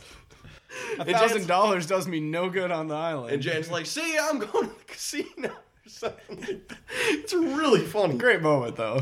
But before the action begins, we get a big thing, a mutiny. You are given the option to leave your tribe and go join the other tribe. Oh, love a good mutiny. Except when nobody takes it. Yeah. Some people should have. So, guys, when do you take this? If you're on the bottom, Stephanie. I think it depends further than just saying that you're on the bottom, because it depends what the gap is. Yeah. If it's how many people are left on that tribe? 6, 7? 7 on Souk tribe. If you are clearly outside of a solid group of 6 people, 100% you take this. If there are kind of muddied lines, but you're pretty sure you're on the bottom, I would actually probably think about it a little bit more because, first of all, if you don't lose immunity, like, you're not going to be going home. Yeah. But even if you do lose immunity, like, maybe you can actually flip some stuff around. Grass is not always greener on the other side. So I think you have to have at least a 80% certainty that you are clearly on the bottom in order to swap. And we do have this. We have, I think, 2 people who should flip. Absolutely. Correct, and Stephanie that was a generalization, and not Jan. this scenario. Yep. Stephanie and Jan should both flip. I didn't even think about Chewy. Well, right, because there's a bottom on both tribes. Stephanie is the one surefire. Yep. Jan, I agree, should also have flipped here. I think Jan would bond better with a Jake, even if she doesn't know this. And Stephanie knows that she's the next one to go home. If you know you are on the bottom and you are outside of a huge majority, there's not even idols in this game yet. There are no idols. There's nothing that can save you. Yep. This is the closest thing to a hidden immunity idol you're going to get. Yep. Now, Jan, she's not what we would call a competent player. She's just kind of there. She's just having a good time. I could see her being like really prideful in her tribe because that's what she picked. So it's like, why would I just leave the tribe that I chose? Like, that's a terrible look. It's a bad move. I mean, it's a bad look. Whatever. I get it. But if you're at the bottom, even if it's the tribe that you chose, you're still at the bottom of that tribe, and the tribe you chose is going to vote you out. Stephanie, though, there's no debate. She even says I should flip, and she doesn't do it. And then later on, she's like, I should have flipped before they end up going to tribal council. And voting her out in this episode. Take the shot. Yeah. No, so this is terrible, Yeah, Stephanie. shoot your shot. She didn't shoot her shot. And she goes home. You miss 100% of the shots you don't take. Wayne Gretzky, Michael Scott. Stephanie is one of the most forgettable Survivor players of all time. And if she'd done a mutiny, she'd be remembered. Yeah. Even if she got voted out right away, she'd still be remembered. A little bit. And we would be praising her decision. Yep, we would be. So let's go to just before the immunity challenge. They don't have a canoe on Chewy. Brian and Helen swim to get water before the challenge. Yeah, because remember, this is a long swim. Mile swim. Yeah. And then a mile back. I guess I don't know if it was a mile total or a mile there and a mile back. I think it was like a mile total in water. Okay. My question for you guys, should they have waited until after the challenge to get water? Because they had to exert energy to go get water now. Did they have any water? No, they were out of water. Completely out. Completely out. I think you have to go get water because without it, you're screwed anyway. I think this is a no-win situation, but you need water. I don't know how much water they consume in a day because they've got, 2 5-gallon jugs? Yep. If they lost their canoe, they should have known, okay, maybe we go easy on the water and try and save it and conserve that energy and then worry about replenishing later. Sure. This particular time, I think it's a no-win situation because I'm guessing that they drink a lot of water. Yeah.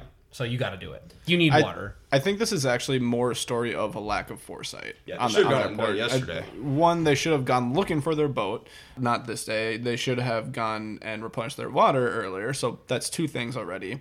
But I think you also have to look ahead, and it seems like there's been a lot of puzzle-based challenges that have been going on, and you don't really need a whole lot of strength for something like that. Sure. So if you send people who aren't really strength reliant to go get the water, I think that you can kind of balance it out a little bit and justify going to get it because like you said, it's water. It's something that you just need. So yes, you have to go get it, but just be a little smarter about it. The other side of that being, though, our brain is like 10% of our body weight, but uses 70% of our energy. So even for a puzzle, you need water. No, that's what I'm saying. Yeah. I'm just saying, like, it doesn't matter how you slice it, you need water. Yep. So Trigon wins immunity. It's a fish shoring immunity challenge. So Sookjai's going back to Trouble Council. It's Stephanie or Xian. The only reason Xian's even thrown out there, obviously, Stephanie and Rob want to get rid of Xian, but Aaron and Penny don't like Xian, even though they're in an alliance with her. It's the 2 of them, Jake and Ken, and then Xian. Some great gameplay. So they don't like Xian, so they're thinking about it, but it ends up being 5 votes Stephanie, 2 votes Xian. This is the right move. Easy. Yep. Yeah, agreed. Best player, I had Jake. He does a good job of comforting Xian when she's having a tough time and makes the right call in getting rid of Stephanie.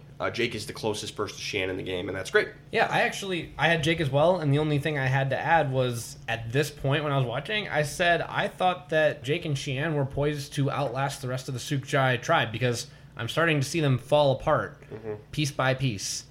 And Jake seems to be the only one strong enough to come out, and someone who he chooses to come with him. And I felt like at this point, it was Xian. Very good arguments. Thanks, Josh. I'm going to agree with both of you. Okay. Worst player is Rob. Yeah, it's Rob. He gets stung by a stingray because he's stupid. He annoys Xian. Because he's stupid. And he's on the wrong side of the vote because he's stupid. My notes, I just said negative energy compiles, even if it seems like everyone is okay with it and taking it as a positive. Negative energy always compiles, and he is stashing away. You dig yourself a hole too deep, you can't get out of it.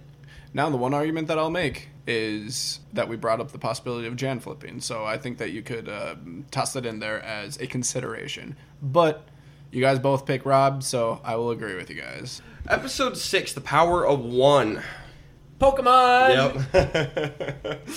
Waiting for you to make that joke. I hoped you would. Lugia pops out of the ocean and teaches them all how to be good people. Yep. They need it on this season. It's what everyone needs here. Yep. So, Rob... Team Rocket steals all the food. Rob gets... No, the monkeys do that. That was the joke. Rob gets into a fight with Ken about Rob's name possibly of coming up, but Ken, shutting it down. So Rob gets mad at Ken for protecting him. This is just more reason for Rob being the absolute worst. This whole argument was childish and petty, and I felt so bad for Ken. Yeah, he's just sitting there like, wait, what's happening? And bad gameplay. It's horrible social gameplay. It's horrible strategic gameplay. It's horrible on a human level. Everything about it was just... Because, what do you do if you're Ken? You just sit there and just take it? It's just unnecessary. He gets too mad. I will say, he's got to keep a cooler head. He gets aggressive. And, he's from New York. He's a New Yorker. You got to calm down, man. You're a cop. You can... I get you want to go into cop mode when a punk's yelling at you and you want to do a cop thing. You're not a cop out here. I hate the excuse of you're a New Yorker or it's not an excuse. They're from the It's East a Coast. reason, not an excuse. I hear it so often. Not super often, but you hear it over and over again about just they have a really crappy attitude or they're a really abrasive person or aggressive person and just not really a good person. You can't do that. They're from the East Coast. They're from New York or whatever. It's just be better than cool you're it, from, man. Just yeah. I admit this would be the hardest situation for me, I think, in Survivor. Or I shouldn't say the hardest. That's difficult. I think I actually said something about this during season 39 as well.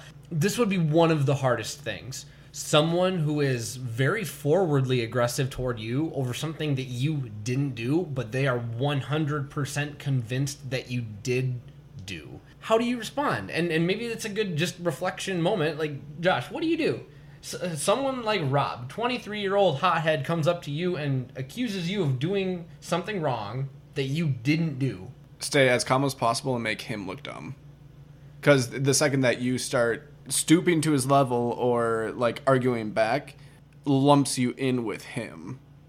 So like if you keep your cool and you just kind of make him like look foolish in this whole process, it doesn't matter what he is saying that you're doing, right or wrong. You can calmly try to defend yourself, and that's about it. I would take him for a walk and just like try and get out of like the shelter of this public area and be like, dude, let's go for a walk and we'll figure this out man to man. And I feel like Rob's the kind of guy who might respond to it like a man to man type thing. Like if you present it in that fashion, I feel like that might work. And then try and hash it out and figure out what exactly is going wrong. Because Ken at first doesn't realize Rob is mad at him. He thought Right. Rob was just venting. And now you can go back and like, okay, so you're mad at me for what exactly? And figure it out and try and find a way to fix this bridge. And I guess what I was thinking was more that this was already a lost cause, and it was more just like letting him dig his own grave type of thing. which I think Ryan is also saying, like, that's already happened. Like, by blowing up in camp, Rob has already dug his own grave. And I'm also with you. How do you mitigate the damage? Because step one is mitigating the damage, and two is trying to build a bridge again if you can. So there are two halves to this. I agree with Ryan that at some point you need to take a walk, as, you know, quote unquote, like, men, we're gonna bro up and we're gonna figure this out. I think in the moment, I would honestly say, hey, I think there's been some kind of miscommunication. I don't want to talk about it right now. When you want to talk about it, let's take a walk. And give him the power to decide when the solution is going to come about. Because he's already created the damage. It's not your responsibility necessarily to fix it. You can try if an advance is not made, like, in, you know, a reasonable amount of time. But I think you say, hey, if you want to work this out, let's take a walk, like you said. But you tell me, because he's too hot right now. Sure. I would not want to do it in that moment. Sure. I have dealt with people like this a lot in my life who are so hot-headed and so in their own head that they will never see reason until they have come down out of, like, whatever the opposite of Cloud 9 is. You just need to come back down to earth before you can have that conversation. And I would put the ball in his court, and everyone would be like, okay. Hopefully people see that, like, okay, he wants to work with him. He wants to figure this out. He's trying to be a unifier. He's trying to create harmony for the sake of the tribe, but he's not doing it at the expense of the person who's creating an issue and is obviously having a hard time with this game. It's really hard to spin this as a positive. Shoot for the neutral effect and team harmony. But it's so hard. But because, yeah, instead, Ken's going to just fight back. And later on, they're going to fight some more. And Shan's going to jump in about bananas. Who cares? They're bananas. You know, people might steal food. If people are stealing food in your group, you talk smack about them behind their back. That's the move there. Easy. Don't confront them.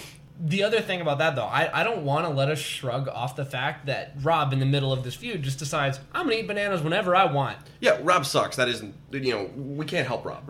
We're here to help the Ken. We already know this. We're here to help the Kens and Shans of the world. Which is true. Ken needed to remain calm about the fact that Rob was stealing bananas. Just Rob sucks. That's the point. And you just got to talk smack about behind people's back instead of confronting them. That's the point. So on Truegon, Brian, Clay, and Ted, they go hunting for the boat and they don't find it. Suchai wins reward, thanks to Rob mostly. It puts them all in a good mood. So Ken and Rob go for the walk, and they patch things up. They're good now. That was good. That was good. Good move for both of them. Yeah, it's the first good thing that Rob has done, like, all season. Yep. We get a weird moment with Jan burying a dead bat. I feel like I just remember a bunch of just okay, like, moments with Jan from this. It's just like, oh, that's right, you're here. Yeah, she's building herself a little pet cemetery over the course of the season. Sometimes dead is better. Sometimes terrifying. dead is better. But I was eating, like, tacos when this, like, dead embryonic bat is just getting zoomed in on the camera, and I just looked away. I'm like, how am I supposed to eat my taco? This is disgusting. Happily, because you're eating tacos. I mean, I ended up eating my taco happy. So immunity, Truegon wins, and this is the 21 flags immunity challenge where you can remove 1, 2, or 3 flag at a time. Then the other tribe goes. Such an interesting challenge. I like this challenge because this is a challenge in Mario Party 2. I want to talk about this, the proper strategy for winning this game. for the beginning, you just pick one flag every time. Every time until you start getting into the end game mode. Yeah. And then you properly, strategically start picking flags and make them lose. So when does the end game mode start? When we're in range, so I'd say around 7. 7? So Because you have to double the max amount. So the number here is 4. Whichever tribe has to pick at 4 loses. Yep. So you need to start thinking about this at 7, 8, 9. Yep. So Wherever you're at. wherever you're at. So I mean, you really need to go up in like increments of 3 and start thinking about those different tiers of where you are losing control.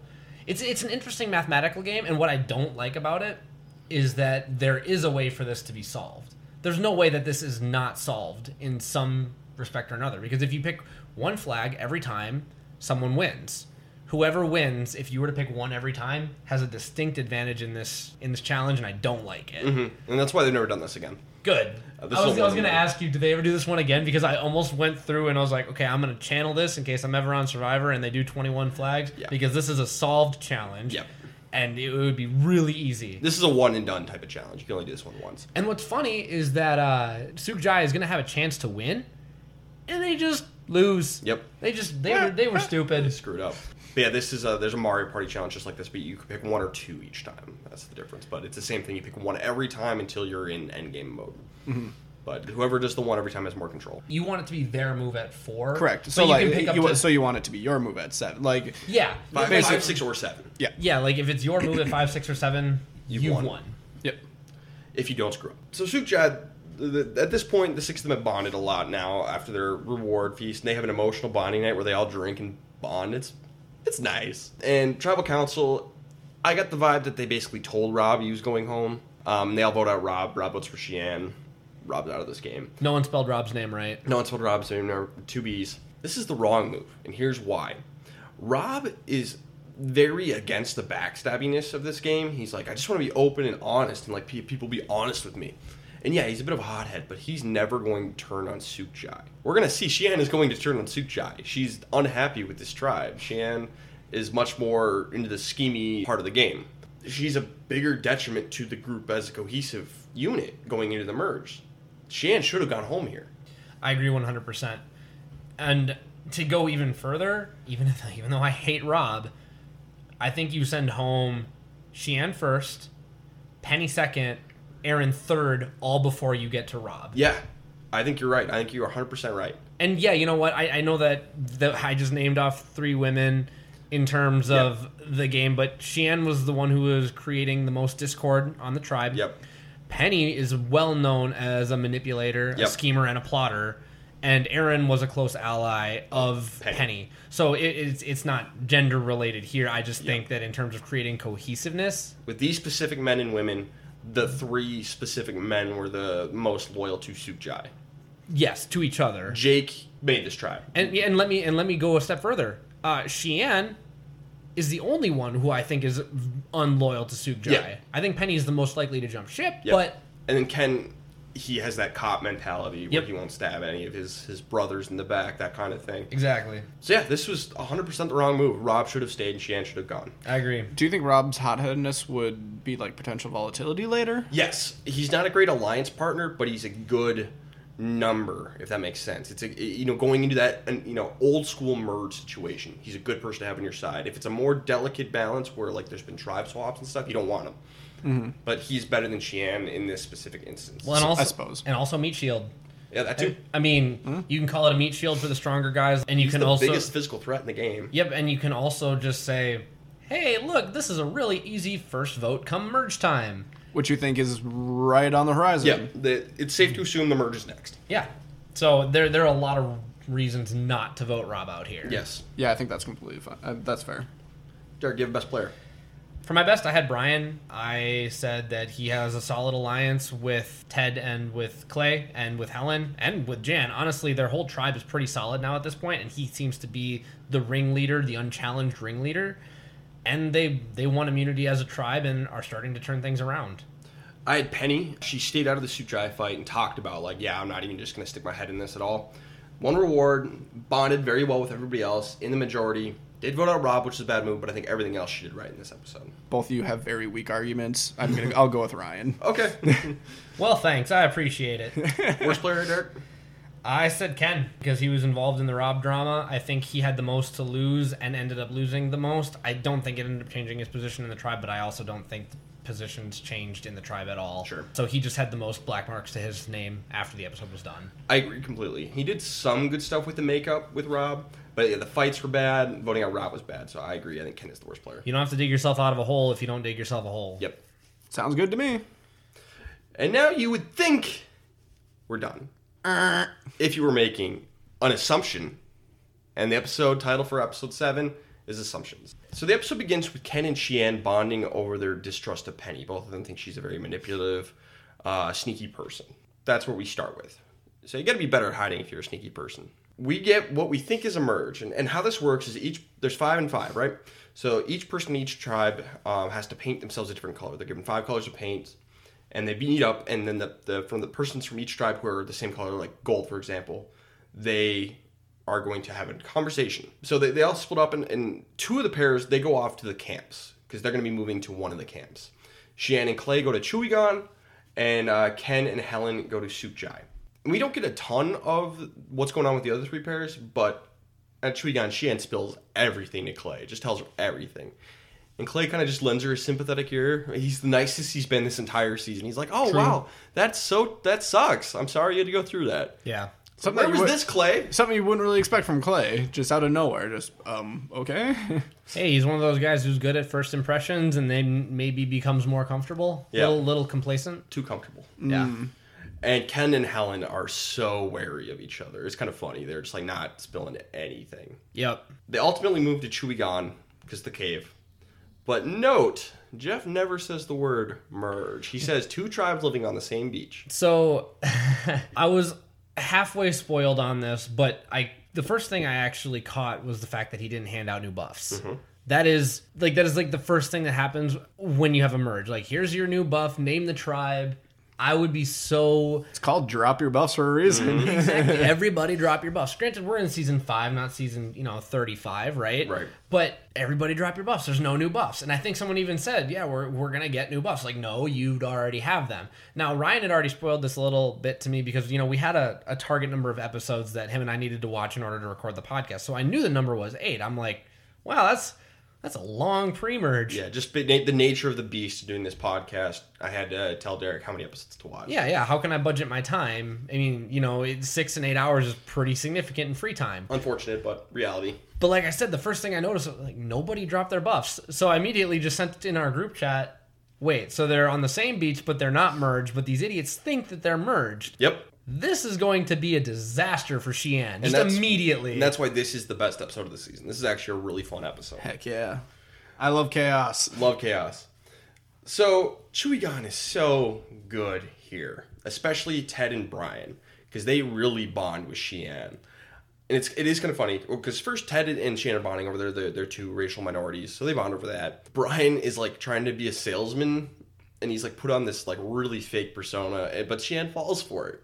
It is really funny. Because we're going to see in the next episode, Brian doesn't even know Shiann's name. Yeah. He calls her like Sue Wee or something like that. It's bad. It's so bad. But it's just Brian. This is like quintessential Brian right here. To say the good stuff, Shiann, I like that you're bonding with the members of the other tribe. Unfortunately, 1, be more observant because you're not actually merged. Mm-hmm. And 2, there's a way to bond with people without throwing your people under the bus. Yep. If you are merged, you know what? Yeah, this is a more okay strategy, but it's always better to try and do things subtly. Yep. And this is the least subtle. As subtle as a drunken rhinoceros. Yep. Which is Brian is going to be later. Truth. Brian gets very drunk in this episode. Doesn't end up mattering, but it is kind of funny. But Shiann is just overall felt ostracized by Penny and Aaron. And she's actually really highly considering flipping. And Ken's like, no, please don't. But he's a little bit more aggressive than that. And it pisses Shiann off even more. Honestly, from Sukjai's perspective, I understand where Ken is coming from. And he's doing the thing that he kind of did with Rob. When someone doesn't see his way, he gets a little more aggressive. I do think he is more reserved with Shiann than he was with Rob. But he was very like, how can you not understand that if you do this, congratulations, 6th place. Is that what you want, 6th place? Ken is coming to Cheyenne from a logical perspective.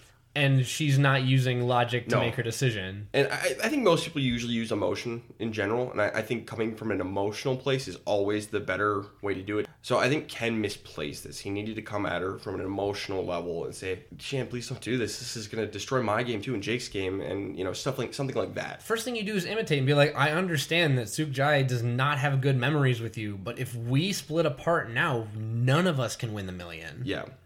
And come on, like, okay, let's get rid of Ted and Brian, or Ted and Jen, whoever, pick 2. And then we'll get rid of Penny. And then we'll get rid of one of Chuyan, and then we'll get rid of Aaron. And we'll never lose control. Like, you could do this in an emotional, logical combination. Ken fails to do that. Mm-hmm. And that's on Ken. Yeah. Gotta make Cheyenne want to do this. And to be fair, we don't know what sort of conversations they'd had up to that point, but we can assume that if it was anything good, we would have seen it. Yeah. Then we get to the immunity challenge. Just like, I never said merge. You guys are still 2 tribes. Oh, that's amazing. Close up on Cheyenne's face. Oh, well. I done goofed.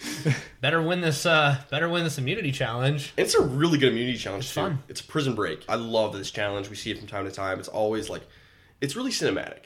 Because there's like bars and they're digging. It's a good challenge. I love the prison break. Especially when they're like, you're definitely in like a desperate situation. Yeah.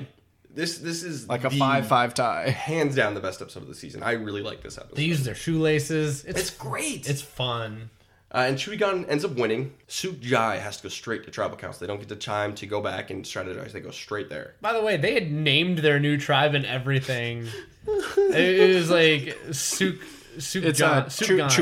Chuijai. Well, it was one or the other. Yeah. And it's 4 votes Cheyenne, 1 vote Penny. Easiest vote in history, probably. Yep.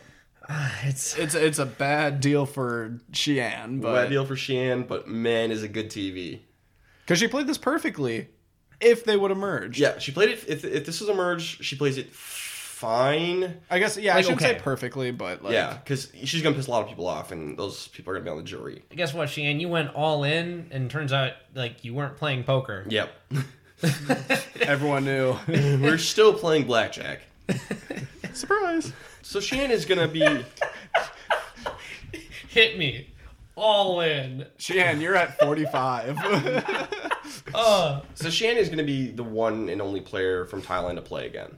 Do you guys want that? I'm fine with Cheyenne playing again. I think that she got a lot of bad breaks and was maybe unnecessarily derided by her tribe.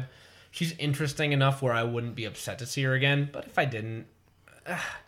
honest, and I can say this about the whole cast, by the way. If I saw none of these players again, it would not hurt me. But let's say you have to pick one. One of these people come back. Is Cheyenne your pick? Nope, it'd be Jake. Okay. Based on what I've seen in the pre-merge, it's Jake. Okay. Josh? I nothing her. She has some redeeming moments, but at the same time, it's nothing that's just like, yes, I need her back or anything like that. Basically, along with Derek, if I absolutely had to choose someone, honestly, it would probably also be Jake, but it's not a confident pick. Yeah, I completely agree with you guys. Cheyenne's fine.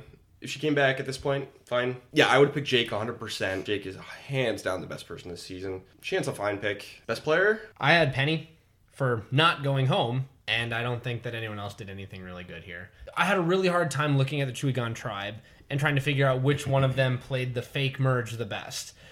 Brian did a really good job. Ted did a good job. Clay did a good job. But none of them ended up changing any of their positions.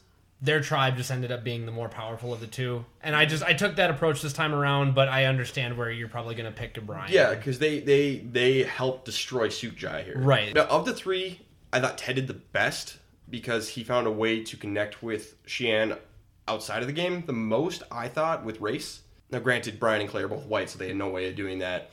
But Ted, just because that you have the tool doesn't mean you have to use it. Ted has the tool. He used it. I thought it was a good way to emotionally connect with Cheyenne. So I thought he probably did the most good. And he probably understood the best what she was facing on that tribe, Sure. Especially on a tribe of younger people who were less life experienced. Yeah. So I'm going to give it to Ted. Worst player? I had Ken because he lost an ally, and Chewy also does not trust him because of the shade that Cheyenne threw on him on her way out. See, what's funny is I picked Penny for my worst player. And because she made Cheyenne feel ostracized, and she came off as untrustworthy. Did get rid of Cheyenne, but Josh, thoughts? For the best, I would go with Ryan's pick. For the worst, I don't think either are super strong arguments, but I don't think you have a lot to work with either. So I'm going to go with Derek. Episode 8, Sleeping with the Enemy. So the last episode of the pre-merge. Brian doesn't know Cheyenne's name, as we established, and also says more sexist things. Yeah. Good stuff. Brian sucks. This is aging worse and worse with every episode. Penny, she's trying to schmooze the Chewy tribe, but they all see right through it. It's pretty funny. They're all like, yeah, like this is... Ted's like rolling his eyes. I'd love to do your morning workout with you. She walks away. Ted's just like, yeah, okay, whatever. It is really funny how like transparent she is. No, I will say, like, good on you for trying, but bad on you for trying the wrong way. Like, it's better than doing nothing, but that's about where the credit stops. I don't know if it is better than doing nothing. It kind of goes back to, like, when I said, like, don't be, like, do it. There's always a moment for, like, the social game, unless it starts to become disingenuous. Then you are actually working against yourself. Yeah, because she's worsening her position, where if she did nothing, she's at least staying pat. I guess I'd rather see... Even a disingenuous attempt is an attempt. It goes back to what I said earlier. You know, that quote from Michael Scott and Wayne Gretzky. You miss 100% of the shots you don't take. You can't be genuine if you never try to be genuine. You can't be genuine if you do nothing. Helen talks about food a lot. Don't do this. People don't like this. Brian and Jake hate this. Yeah. So they go fishing in Bond, which is good for both of them. Yep. You know, even if you have a minority people in the alliance, bond with all of them. They'll vote for you at the end. And even afterward, they basically said, you know, we told each other a lot of nothing, a little of something. We don't really trust each other, but maybe. Yeah. And you know, you don't have to have a strategic game with someone, a strategic relationship, but a social relationship. You should have a social relationship with everyone. Right. In the immunity challenge, this is kind of a weird challenge because it's a team one still, where they all have to go underwater. Put their mouth over basically it's a bamboo snorkel. Yeah, it's a bamboo snorkel. Thank you. It's a crappy snorkel, and they just have to breathe. It's not a great snorkel, but you just got to stay underwater as long as you can. But you can breathe. It comes down to Brian versus Jake, and it's a cumulative score. But you know how long you're able to stay under between the 5 or the 4 tribe mates because it's 4v4. Helen sits out, and it comes down to Brian versus Jake because everyone else goes out within about 10 seconds. It is pathetic.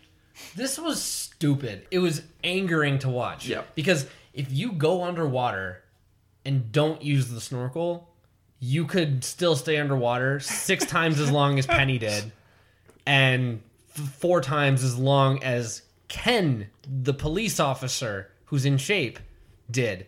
Because they made it 9 seconds and 15 seconds respectively. Stupid. I mean, and it was because it was basically a really like bad snorkel, so like water could get in, but it was like very small amounts. But did it just like freak people out? Yeah, basically. Well, and also if you're breathing and you suck it down your air tube, like you're gonna cough. That's the only thing I can assume that happened is that they didn't get the water out of the snorkel. They breathed in and sucked air into the wrong pipe, and then you're out. Because 9 seconds, 15 seconds, like whatever. Stupid. This was such a pathetic challenge. Yeah, on everybody except Brian and Jake. I like the challenge. It's a good challenge. It was just a pathetic performance. Yeah. Because Jeff was like, you guys could be under there for hours. 9 seconds later. Penny comes up. What the heck? It is so bad. Brian ends up winning. How long were they? Did he end up being under? How long he was under? I think Jake was only under for like 4 or 5 minutes or something like that, and he needed to beat Brian by 16 seconds in order for his team to win. It was pathetic. Now we know that Brian is good in the water, so he's going to be better at this sort of thing. But I mean, you're standing there breathing like. This was bad. You know, I wouldn't have been mad if Sukjai had lost because, you know, some people are better at this than others. But just the showing itself was just terrible. 6 of 8 people didn't even bother to show up. Yeah. So Sukjai, they're going to tribal council. It's the 4. They're all super tight. They don't want any of them to go home. It's pretty emotional, actually. So Sukjai considers discussing the vote beforehand. They ultimately decide not to, which, you know, open forum is usually a bad call, so I don't blame them for doing this. It's whatever. But ultimately, tribal council is 3 votes for Aaron, 1 vote for Ken. I do think this was the right move for the 3 because I think for these people, they're going into the merge now 5-3. What do you do here? odds are you want to be the last person to stand any of those three. Two of those people are going to go home. It seems like if you're the last one left, you might have a chance. So you want to go in with the two biggest threats you can get. Ken is a big physical threat. Jake is good in challenges too. Penny's the obvious strategic threat and probably might be number one on the chopping block for those three. Right. Who cares about Aaron? Exactly the kind of person that Chuigon might bring along. Yeah. If Aaron goes with, she's making it the furthest probably. Right. For the other three's games, you got to get rid of Aaron here. Yeah. She's the least threatening. Absolutely. Which is extremely unfortunate, but I do agree. Yeah, because Josh, this is your winner pick. Yeah, the redemption edit did not work out. So normally this is where we would ask you who your new winner pick is, but because this is the end of the segment, we'll do that in a minute because we're all going to just check in on where we think our winner picks are and who we should pick it now, and we'll just do that then. Sounds good. And one note before we even do that, I love Jake. Jake's so great. Like, this whole episode, you were talking about how they were having touching moments. He blames himself for losing the challenge. I'm like, dude, you're the only one who showed up. He's like crying and breaking down, and Aaron's comforting him. And nobody wants to see Grandpa cry. Well, and three of you made it a combined 49 seconds. Like, if you lose, it's not Jake's fault. So I love this guy. He's such a genuine dude. Jake is so great. Who's is it Roger from season 2? Yeah, just reminds me of him. Yeah, just super genuine, super likable. And I think Jake gets a bad rap just because he's on this season, and people kind of forget about Jake. But Jake is fantastic. Yeah, he makes one ill-timed joke here, but that's it. Who cares? Jake is the best person on the season, and it is remotely close. Oh, yeah. I mean, Jan is also a really good person, funny. But Jake is entertaining to watch as a player. He's a good guy. You connect with him emotionally. He's got game chops too. Yes, Jan is a good person. She's just bad at the game. Yeah, where Jake is good at the game. Yeah. So best player of the episode I thought was Brian for bonding with Jake and single-handedly winning the immunity challenge, destroying Suchai basically. Yeah. Nope. It is Brian. He saved his team, and it was basically single-handedly responsible. And he made a bond with Jake. Yep. It seems very obvious that you guys are in agreement here. I think you can put an honorable mention to Jake just because he also went out with Brian on there and bonded. But obviously they lost, so whoops. And then worst player, I'm going to go with Penny for being seen as fake and manipulative. Her pathetic performance in the immunity challenge. She did make the right move in getting rid of Aaron, but the rest of it only because you're put in that situation. Yeah. Yeah. Nope. That's the right answer. There's no argument. Agreed. So that brings us to the next question. Who is the best player of the pre-merge? Good luck. I hate to say it, but it's Brian. Okay. He expertly navigated the social dynamics of his specific tribe, whether that was by being the manipulative social powerhouse on his tribe that everyone kind of responded to the change in his barometer, or whether or not he rode the tides in and out. I don't know. But for some reason, no one ever talks about voting Brian out. No one ever talks about Brian being a threat. People are minorly annoyed with Brian at times, but those were typically people who were never in power and never did anything to try and take that power, typically because the guys were overpowering the women. I'm not okay with any of this, but Brian played his tribe expertly.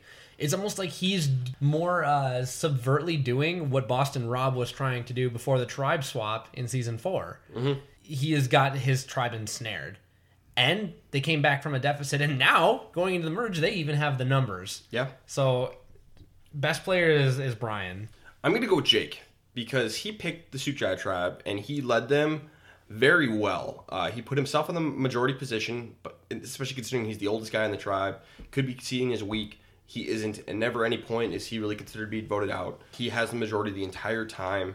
They make a couple of missteps here and there, but I think none of the real faults of Suchai can be laid at Jake's feet. It's definitely more Penny and Aaron, if anything, and maybe some Ken too. And Rob. Well, I'm talking about the people who are left going into like this. Oh. Going into the fake merge. You know, Jake's game is falling apart, but it isn't because of Jake. It's because of everyone else. It's the allies he's stuck with, and that isn't his fault. And then I do think Jake makes some legitimately good moves here and there. He bonds with Xian. He bonds with Brian.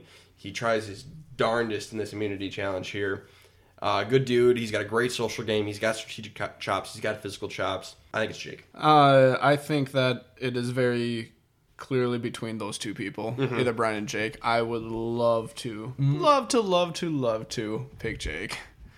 I don't think I can, just because of the situation that they end up being put in. Basically the same thing with like what I said for who I thought was like the best of like that for the first episode. Jake put the tribe in a very good very good position to do well right away, and then they self-imploded. Yes, he wasn't really a part of it. I don't really know what else he could have done, but at the same time they're still now down 5-3. Mm-hmm, So even though you still had a really good performance pre-merge, you're going to have to do a lot of work to crawl back. Sure. So even though I really don't want to, I have to give it to Brian there. And I don't want to give it to Brian either, because I don't think he's a good person. Nope. I guess Brian just hasn't done a ton overall. And he hasn't. And he did so. I think Jake has done more action, so I think that's wiling on Jake's side. But Brian hasn't needed to take more, so I can totally understand why. And for me, I think it's actually almost dead even, and it's going back to your reasoning of like when it's close or like close enough, who is in a better position now. Sure. He has an alliance of 5 versus 3 here, so makes sense. I kind of have to flip that way. Worst player of the pre-merge.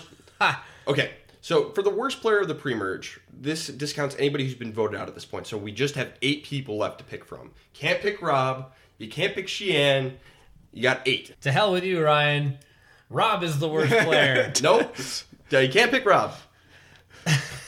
Screw your rules. The worst player left, I think, is Jan. Okay.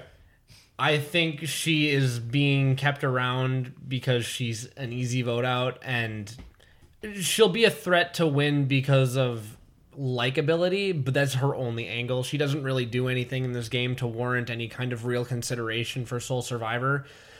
She has been at the bottom of her tribe for the last 4 votes. It just so happens that they haven't had to go to tribal council. She could have been gone at any one of those points, and it was never her that put them up over the edge to win those tribals. Yes, Penny is seen as manipulative, and she would be my honorable mention on the other side. She's dishonorable mention. Dishonorable mention for being manipulative, fake, disingenuous. But I ultimately think that as a Survivor player, Jan is very, very one-dimensional, and you have to even cut the piece a little bit in order to get it to fit into the puzzle. Yeah, Jan's not helping herself, but I'm going to give it to Penny for actively hurting her own game, because she is probably the primary reason Xian caused Suit-Jai to fall apart when they did. I think it's mostly her, definitely some Aaron too, but we can't pick Aaron. So the reason why Xian leaves is because of Penny mostly. Great, not a good start.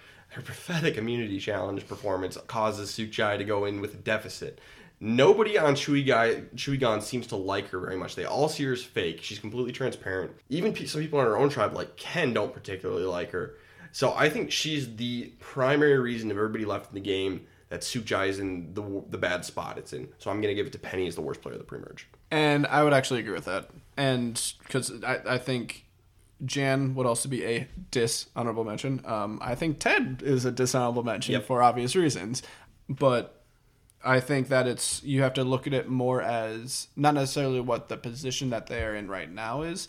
Like you said, Jan's not really doing a whole lot. She could go far, but more just as like a goat, and then maybe just be chopped because people think that she would get some votes because people like her, something like that. Penny on the other hand is part of a tribe of 3 because they basically self-imploded, and it was because of a lot of other people's actions, but including her own, and there's a possibility that they wouldn't be in this spot right now if it wasn't for things that she did. So I think that can be a pretty solid argument of why she should be considered the worst remaining. Yeah. Now, even though I obviously have to concede to the numbers who have decided against Jan, my one small rebuttal to this is, even earlier in this podcast, you said if Jan had any sort of what we call game competence, she would have done XYZ instead. Yep. Jan really hasn't played Survivor. She has been on a beach with some people who have taken her this far. I know that sometimes that is a game that is played, and I know that sometimes I even champion that strategy in the pre-merge, but I don't believe that Jan is actively taking that strategy. I think she's genuinely out here for the life experience and not the money, and just having a great old time with her homies over on Shuigan. So that's a social game, though.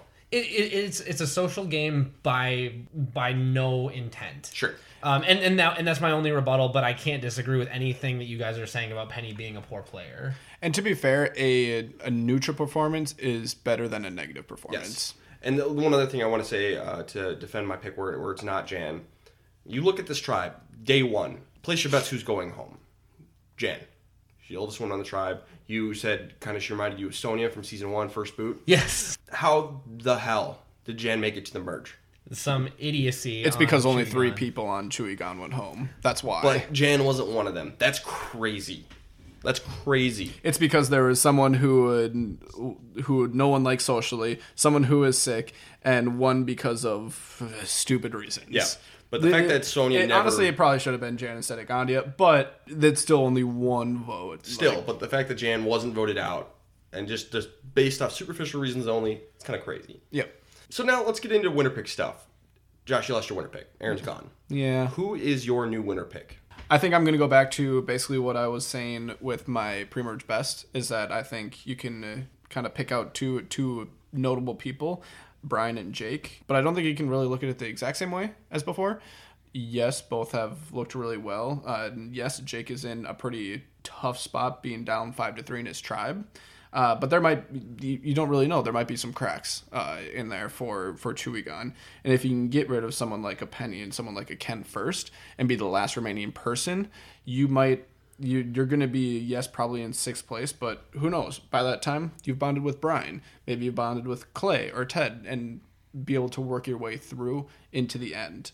I don't really remember how much negative impact like Brian has gotten like face to face with people. We've seen a little of those tendencies like in confessionals and everything. There's a little bit in front of other people as well. A little, yeah. Specifically the other men. But it seems like overall Jake has had a really positive impression on people.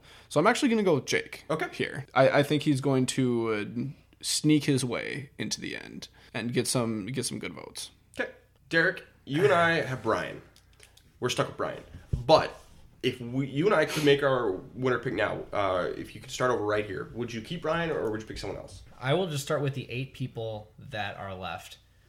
I think that the women have 0 chance of winning. I don't think any of them see Final 4. I think they'll all be gone. It just seems to be a trend in this season, a trend that I hate, but a trend that is happening nonetheless. That comes down to Brian, Ted, Clay, Ken, and Jake. It's not going to be Ken. Ken is too much of a threat to Brian. It's not going to be Clay. I don't think he has the likability to win at a final tribal council anyway. It's not going to be Ted. He's got too much baggage that comes with him so far in this game for obvious reasons, which gets me down to Brian and Jake. I surprisingly think that will be our final 2. I think that we got a small glimpse of it in that canoe. They're just setting it up for a really interesting final 2 between those two. And I think after that, it's just going to come down to who they think played a better game. And I think it'll go to Brian. I'm just going to stick with Brian. I'm just going to ride or die here. Yeah, I'm with you. I think Brian's got the most connections. He has Ted and he has Clay. He has a good working relationship with Helen. Not so much with Jan, but, whatever. And then over on Sukjai, he's got Jake. It seems like they have a bond there. So I just think Brian overall has the most connections with people. I want to pick someone who's in Shuigan just going into this because they have the advantage. So I think just based on odds, I'd pick a Shuigan member. And of those 5, I think Brian's the clear best player. It could turn on him and they realize he's a threat. Used car salesman, definitely not set in stone at all. But I think I would stick with Brian. Riding or dying. Yep. I guess I'm a sucker for both the redemption or like the sneaky underdog with Aaron and like Jake and trying to make their way through. I hope it's Jake. I love an underdog, but it's hard to predict an underdog. Yeah, hard to pick an underdog. And to be fair, just talking through it, like my reasoning, yeah. honestly, I probably should have picked Jake as my winner from the start. But here we are. Here we are. So for the final thoughts on the season going forward, going into the merge, anything else you guys want to say? Well, pre-merge is absolutely not must-watch. Don't waste your time. This podcast was long enough. Yep. And yeah, we had 2 extra episodes here in the pre-merge, so it'll be interesting to see not only like for the season, but just like for us like talking how different like it might be for the post-merge. So Weather report? So yeah, it's rained 7 days so far in the pre-merge, which I believe 10 is our record from season 2, I want to say. So far we're looking at a pretty rainy season. We've seen one person get sick from it. We've seen 2 people sick on the island. We've seen Rob get stung by a stingray. Not really a part of the weather report, but it's a part of the climate report, Yep. part of the environment Nature. report. Nature. Nature. And we can't forget about the monkey, whose name is escaping me right now, who is... Stealing bananas. That's new. Stealing noodles and bananas and fruit and everything. But very rainy season, it's definitely having an impact. Definitely having an impact. Arguably the most so far in Yeah. terms of actual weather, Yeah. but environment still probably goes to season 4 with the bugs. And then season 3 with the Africa with the bad water and Yeah. and the heat too, I think. Man, they all just have their own calamities. Yeah. It's a lot of these early ones A lot of these early ones. when it's less predictable. All right, that's about it. Unless you guys got anything else. I guess the only other thing is if there's any nominees for most memorable moment of the season. Oh, yeah, so far. The only one that I can think of is the whole Ted Gandia thing. It's unfortunate, but it's memorable. Yep. So it has to be there. So I hope there's something that comes up that I can pick instead of it. But for now, that is the nominee from the pre-merge. Well, next time we'll be talking about the very short post-merge of Survivor Thailand. That's 4 regular episodes and then the merge, and then the finale. So probably going to end up being the shortest segment ever for one of these podcasts. For the rewind ones, yeah. Yep, for the rewind. But anyway, this has been the Castaway Consultants. Got nothing else for you. Good night.